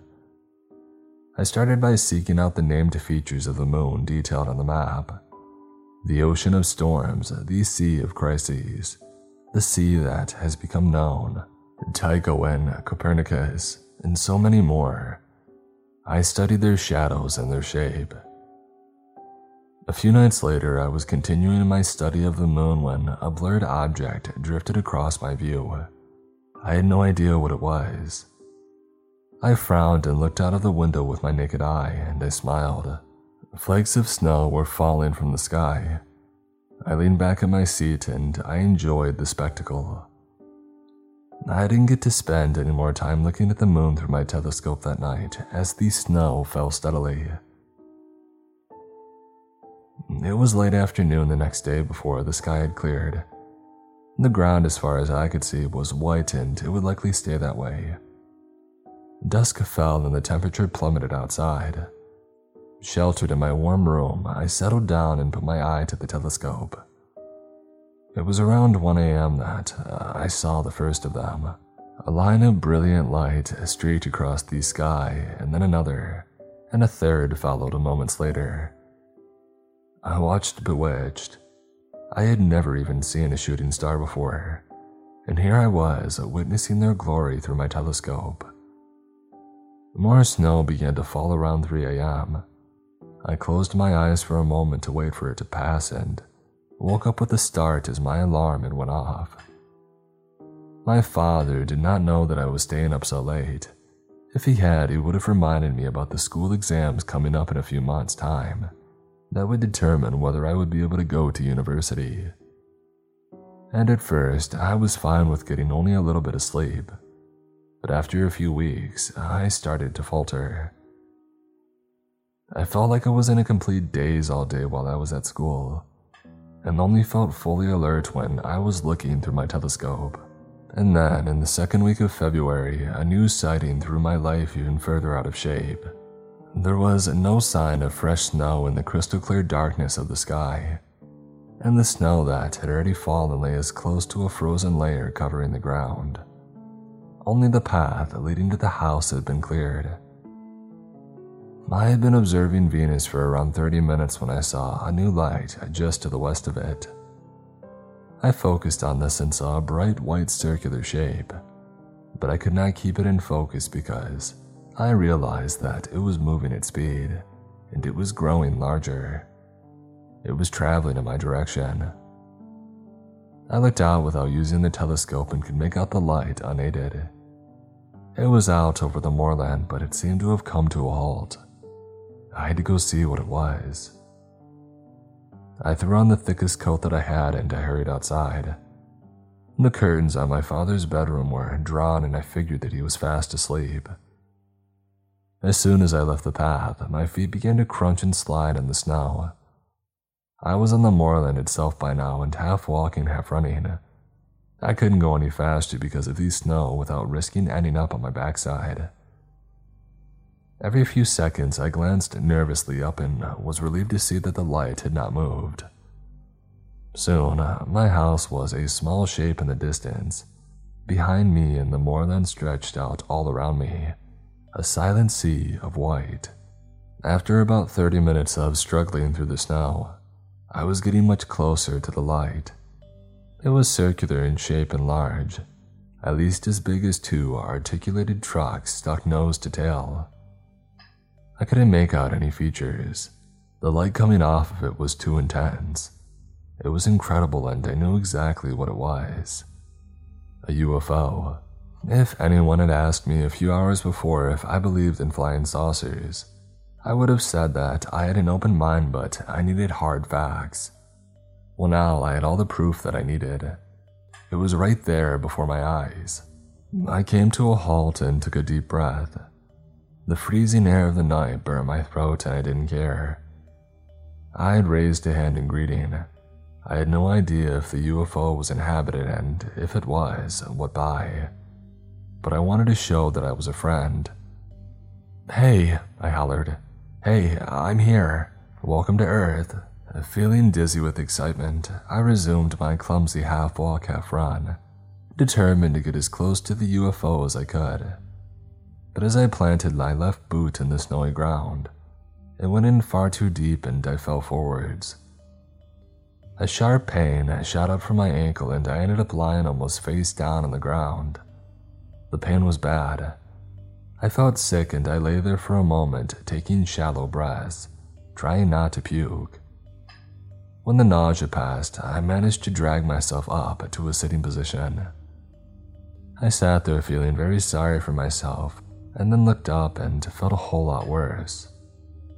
The UFO was gone. I slammed my fist down onto the snow and swore. Maybe it would come back, I thought. I could wait. But I was starting to shiver and my ankle was throbbing. I figured that it was twisted rather than broken. I thought I knew the difference having broken my arm when I was 13 and remembering exactly how that felt. But even if my ankle was only twisted, it would be swelling already, and the longer that I sat there, the worse that it would get. I bit my lips and counted to 10 and then got to my feet. The pain was horrible, and for a second I thought that I was going to faint. But I had no choice. There was zero cell signal out there on the moorland, and not a single house or vehicle or person in sight. Or a UFO, I thought bitterly. Feeling very sorry for myself, I began to hop and stumble and, at times, crawl home. It was going light by the time that I made it back, and I was in a really bad way. I ended up sitting in the outside step and knocking on the door and shouting to my father for help. He came out a few moments later wearing his dressing gown. He looked shocked but did not waste time by asking me what on earth had happened. Instead, he went indoors to get a duvet, which he had wrapped around me, and then he phoned for an ambulance. It turned out that my ankle was fractured in 2 places, and I was sent home later that day with a plaster cast on my leg. Earlier, while he had been waiting for me to be seen by a doctor, my father had asked me why I had gone out in the night. I was so tired by then and embarrassed by all the trouble that I was putting him to, that I couldn't tell him that I had been chasing after a UFO. I made up a weak lie instead about being worried about my exams and going for a walk and getting lost in the moors. I wish that I hadn't, because I felt much worse afterwards for lying to my father when he was only trying to help. I didn't get out of the house much for the next 6 weeks or so, and divided my time between studying for my exams by myself and looking through my telescope.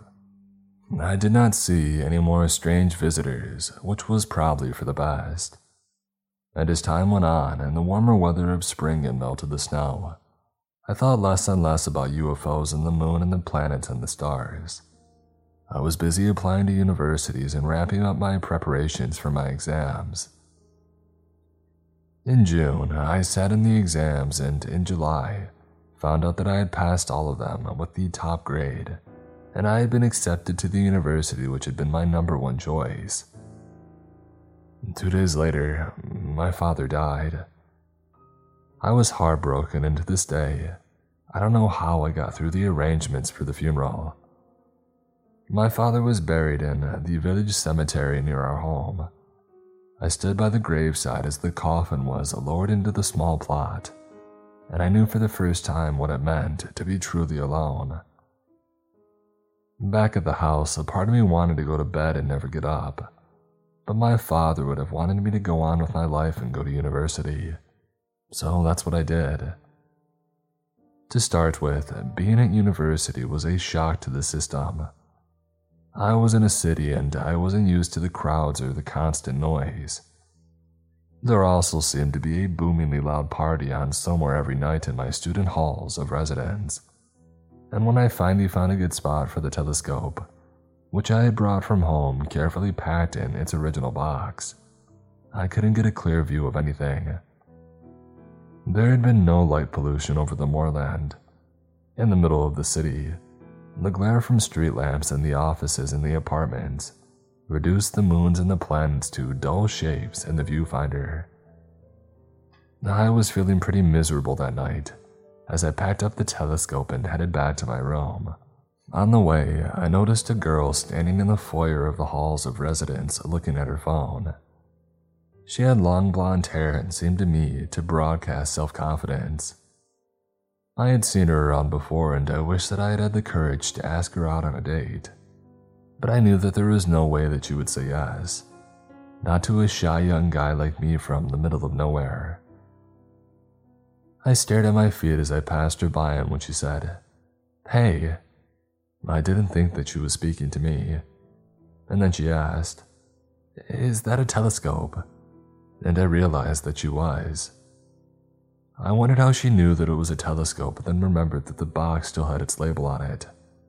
Yeah, I mumbled. "Amazing," she said. "You should join the UFO Society." "The what?" I exclaimed. "You know, the UFO Society. We go looking for extraterrestrials, and when we don't find any, we get pizza and watch movies about space aliens." Her open smile made her look even more beautiful, and the thing that I wanted most in the world at that moment in time was to impress her. So I said, Sure, I would love to join the society. I've already seen a UFO, but it would be great to see some more. Her eyes grew wide and she put a hand on my arm. My skin began to tingle and I actually felt lightheaded. Do you want to go grab a coffee and you can tell me all about it? She said.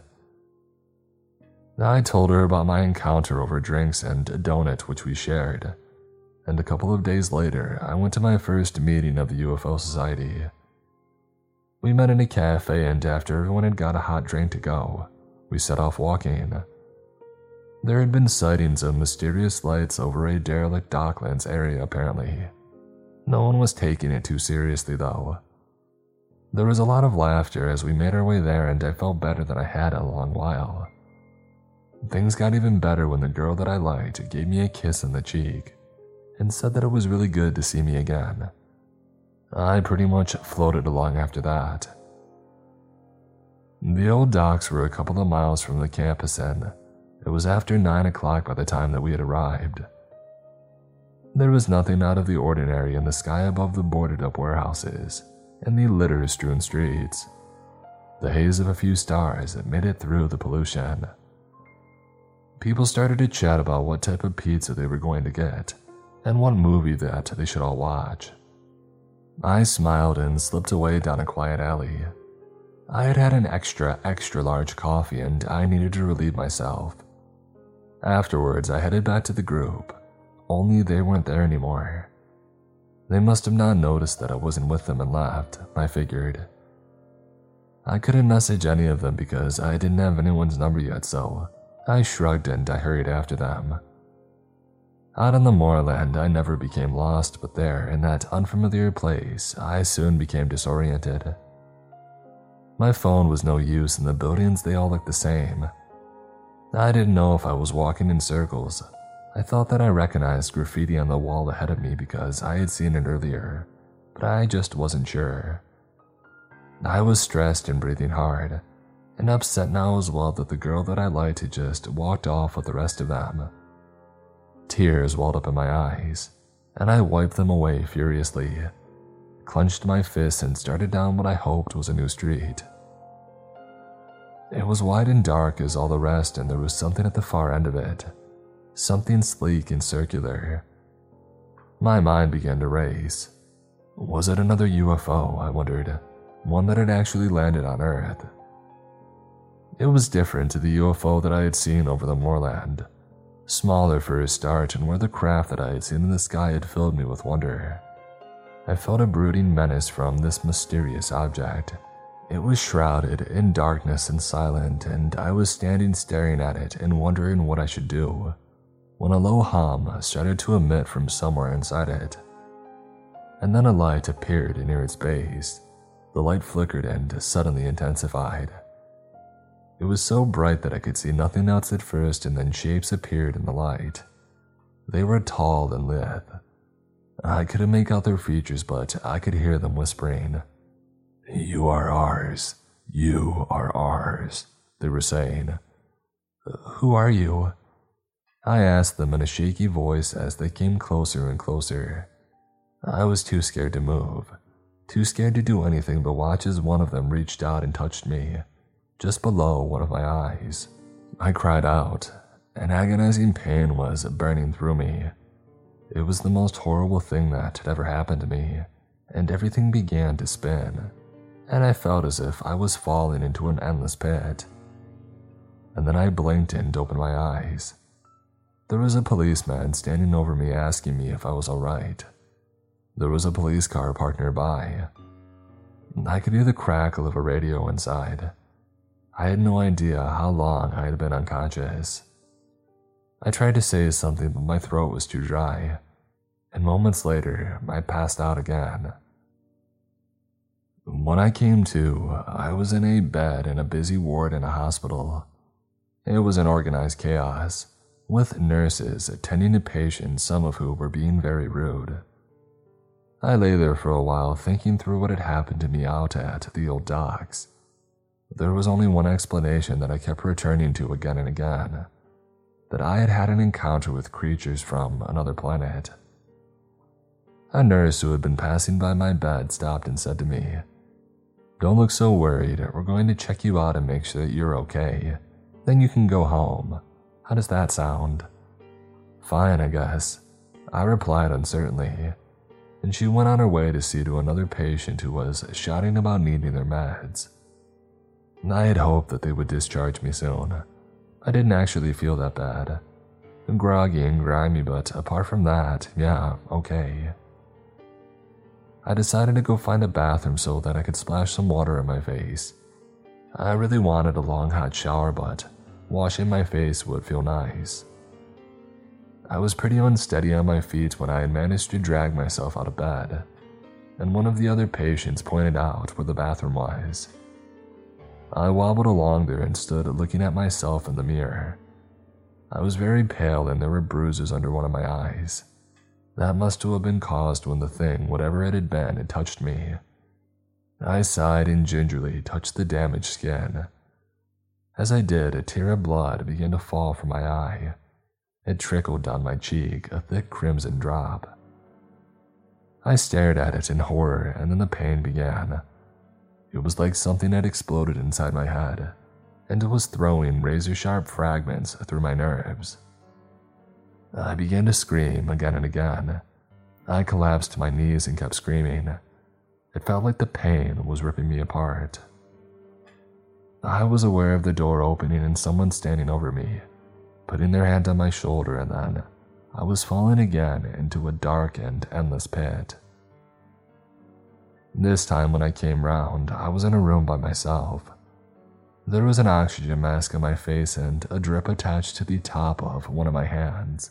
I felt numb and nauseous and was worrying that I was going to vomit into the mask when a woman came into the room. "Welcome back," she said in a quiet, warm voice. "I'm Dr. Walters." She sat in a plastic chair at the side of the bed and continued, "I performed emergency exploratory surgery on you earlier after you collapsed. To be perfectly honest with you, I'm still not sure what was causing you so much distress, but I did find this." She held up her hand and there was something resting on her open palm. It was around an inch long and very slender and tube-shaped. Its surface looked perfectly smooth. "What is it?" I asked, my voice muffled by the mask. The doctor looked at the thing in her hand and shook her head. "Oh, I have no idea. It was lodged in your brain." She smiled, a tired and gentle smile, and added, "Still, whatever it is, it should not have been there, and hopefully you will be fully recovered soon." I was in the hospital for another 3 days before I was discharged. I had had no more headaches and I felt ready to leave. I was not ready to go back to university. By this stage, I was feeling pretty mad with the students who had abandoned me, and I had gone off the girl as quickly as I had fallen for her. So I went home instead. It was strange being back. The house needed airing out, and though I had contacted all the power companies and banks and the like, informing them that my father had passed away, there was still a pile of efficient-looking letters with his name on it. I filed them all in the bin and decided to set my telescope up to take my mind off things. Only I remembered that I had left it at my university halls of residence. I went online instead and scrolled restlessly through news and gossip sites until they all blurred into one. No matter how much I tried to distract myself, thoughts of what had happened to me out at the old docks kept resurfacing, and I decided to do a search for alien encounters. Maybe I would find something which would help explain my disturbing experience. A lot of results came up and I clicked through a few at random until I found myself in a discussion group. There was a lot of strange chat, most of which made little or no sense to me, but a couple things that had been posted really caught my attention. One was about the poster's husband. It said that he had become withdrawn after claiming that he had been attacked by strange creatures that had emerged from a bright light. He had been suffering from a brutal headache. He had also been bleeding from one of his eyes. I felt a chill pass through me as I read that. It sounded horribly familiar. The post went on to say that he was refusing to see a doctor and she was desperately appealing for help. The second thing which stood out to me was from a man who came right out and said that he had been abducted by aliens, and that online was the only place he felt he could talk about this. It struck me that he was clearly isolated and scared. I sat back and thought, these people are crying out in the dark. They need someone. Maybe that someone's me. I took a deep breath and replied to 2 posts with the same message. I think I understand. I would like to try and help. Do you want to meet? The man who claimed to have been abducted got back to me straight away. He wrote, yes, and then the address of a cafe came up on the screen. It was miles away, but that was fine. I went outside and I opened up the garage. My father's old car was covered in dust and spiderwebs, and I was amazed when it started on the first time. My father had taught me to drive his car, and although I had my license, I was not an experienced driver, so I felt pretty nervous as I set off along the route to the cafe that I had brought up on my phone. A couple of hours later, I pulled up outside the cafe. It was quiet inside. There were a couple of people working on laptops and sitting in one corner, as far from the door as it was possible to be, and there was a young man. He looked around my age and was a bundle of nerves. He twitched and ran his fingers through his hair and shifted about in his seat constantly. I ordered a drink at the counter and then went up to him, introduced myself and took a seat. He didn't need any encouragement to open up about what had happened to him. I don't sleep so good, he said, and sometimes I give up trying and I go for a walk. The world feels more peaceful at 3 a.m. and it helps. Only this time I was walking through a park near where I live, and this insanely bright light appeared ahead of me. And then these really creepy looking dudes came out of it and dragged me inside this big dark space. Can't really remember what had happened after that. I think that I blanked it out because it's too horrible to deal with. But I do recall seeing someone else like me. Someone who was terrified and was being held against their will. The next time I have any clarity is when I find myself walking the same path in the same park. It was 2 weeks after I had seen the bright light. When he spoke, he kept glancing around the room as if he was looking out for someone or something. He was seriously on edge. I was trying to think of something reassuring to say to him when an alert on my phone told me that I had a new reply on the Alien Encounters group. It was from the woman. It said, "My husband has gotten much worse since I posted that message. I don't think anybody can help him now and you should stay away." I typed my reply, "I still want to try and help, please." After a moment's pause, she got back to me with, "Okay, my address is below." I looked up from my phone and the young man's restless gaze had settled on me. I sighed. "Look," I said to him, "I don't have an easy solution for the hurt and confusion that you're going through, but would it help to not be on your own for a while?" He nodded and I could see that he was on the verge of tears. "In that case," I said, "would you like to come along with me while I go and see this lady and her husband? They're struggling as well and I would like to help them." He smiled for the first time since I had met him. 10 minutes later, I was following a new route. The man sat in the passenger seat and he was still smiling and that made me feel good. Not just because I was helping him, but because I felt now like I had a companion on this strange adventure that I was on. We arrived at the address that I had been given, a large 2-story house in its own small grounds. The door to the house was open and there was a woman in the driveway, putting suitcases into the trunk of a car. She saw us and came over. "I'm sorry," she said. "I can't take any more, I'm leaving." And then she put her head in her hands and her voice broke with emotion when she said, "It's a nightmare. He's not the man that I married anymore. He's become something else, something strange and frightening." "What do you mean?" my companion asked. She wiped her nose with a tissue before replying. "Last night he started to hurt himself. He threw himself against the walls again and again, so much so that he broke his own bones. When I begged him to tell me why he was doing this, he said that it was because they were telling him to. She went back to her car and put a final bag in, closed the trunk, and drove away without another word. I felt as worried as my companion looked. "Hey, you don't have to come in with me if you don't want to," I said. "I'm not used to having friends, so let's stick together," he replied and managed a little smile. I could tell that he was trying to be brave. He wasn't fooling anyone, but I appreciated the gesture. "Let's do this," I said, injecting a bit of bravado that I didn't feel into my voice. I went inside first. The house was wrecked, and in every room I looked in, broken glass and crockery was scattered across the floor. Furniture had been upended and smashed.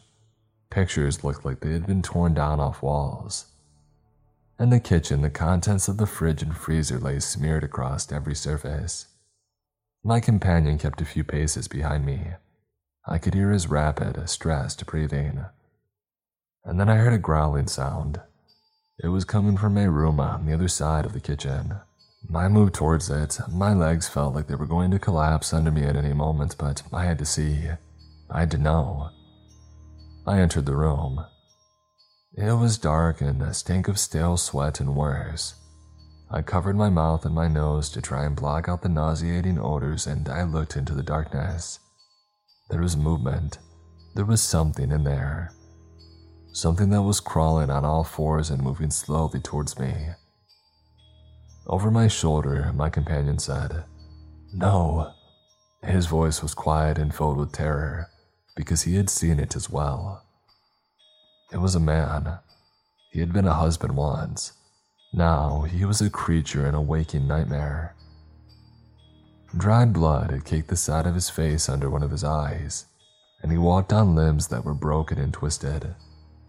Snapped bones emerged in places from his skin, sticking out at grotesque angles. He looked up at me, his mouth opened, and he snarled. I could see that his tongue was a bloodied lump of meat. He must have bitten it so badly to make it like that, injuring himself, as he had done when he broke his own bones by slamming himself against the walls again and again, as his wife had told us. He snarled again, and then, in a low, guttural voice, he said, "I am theirs. They control me, and they are telling me that you must be destroyed, because you are beginning to understand." Fresh blood dripped from his eye as he spoke. "Well, we have to get out of here," my companion said. I didn't argue, and we turned and we ran. We did not stop to look back, and we were soon speeding away from the house. As I drove, I struggled to understand what I had been caught up in. The man had spoken of being controlled. Was it by the creatures who had attacked him, or were they controlling him via a device implanted in his brain? And would have I become like him if the doctors hadn't removed the object from my brain? I started to shake as I thought of this and was barely in control of the car. We were on a deserted country road by now, with trees rising on either side. Dusk was falling, and I could only see a few feet into the woods. I knew that it wasn't safe for me to be driving. I pulled over at the side of the road and sat there, still gripping the steering wheel tightly. My companion was looking at me. He was pale and his voice was very shaky when he said, "That man said that we must be destroyed. Are we in danger?" For his sake as much as my own, I managed to calm my spiraling thoughts and considered his question for a moment before replying. "I think we're going to be okay. If I'm correct, the creatures have a direct link to a person once a control device has been implanted.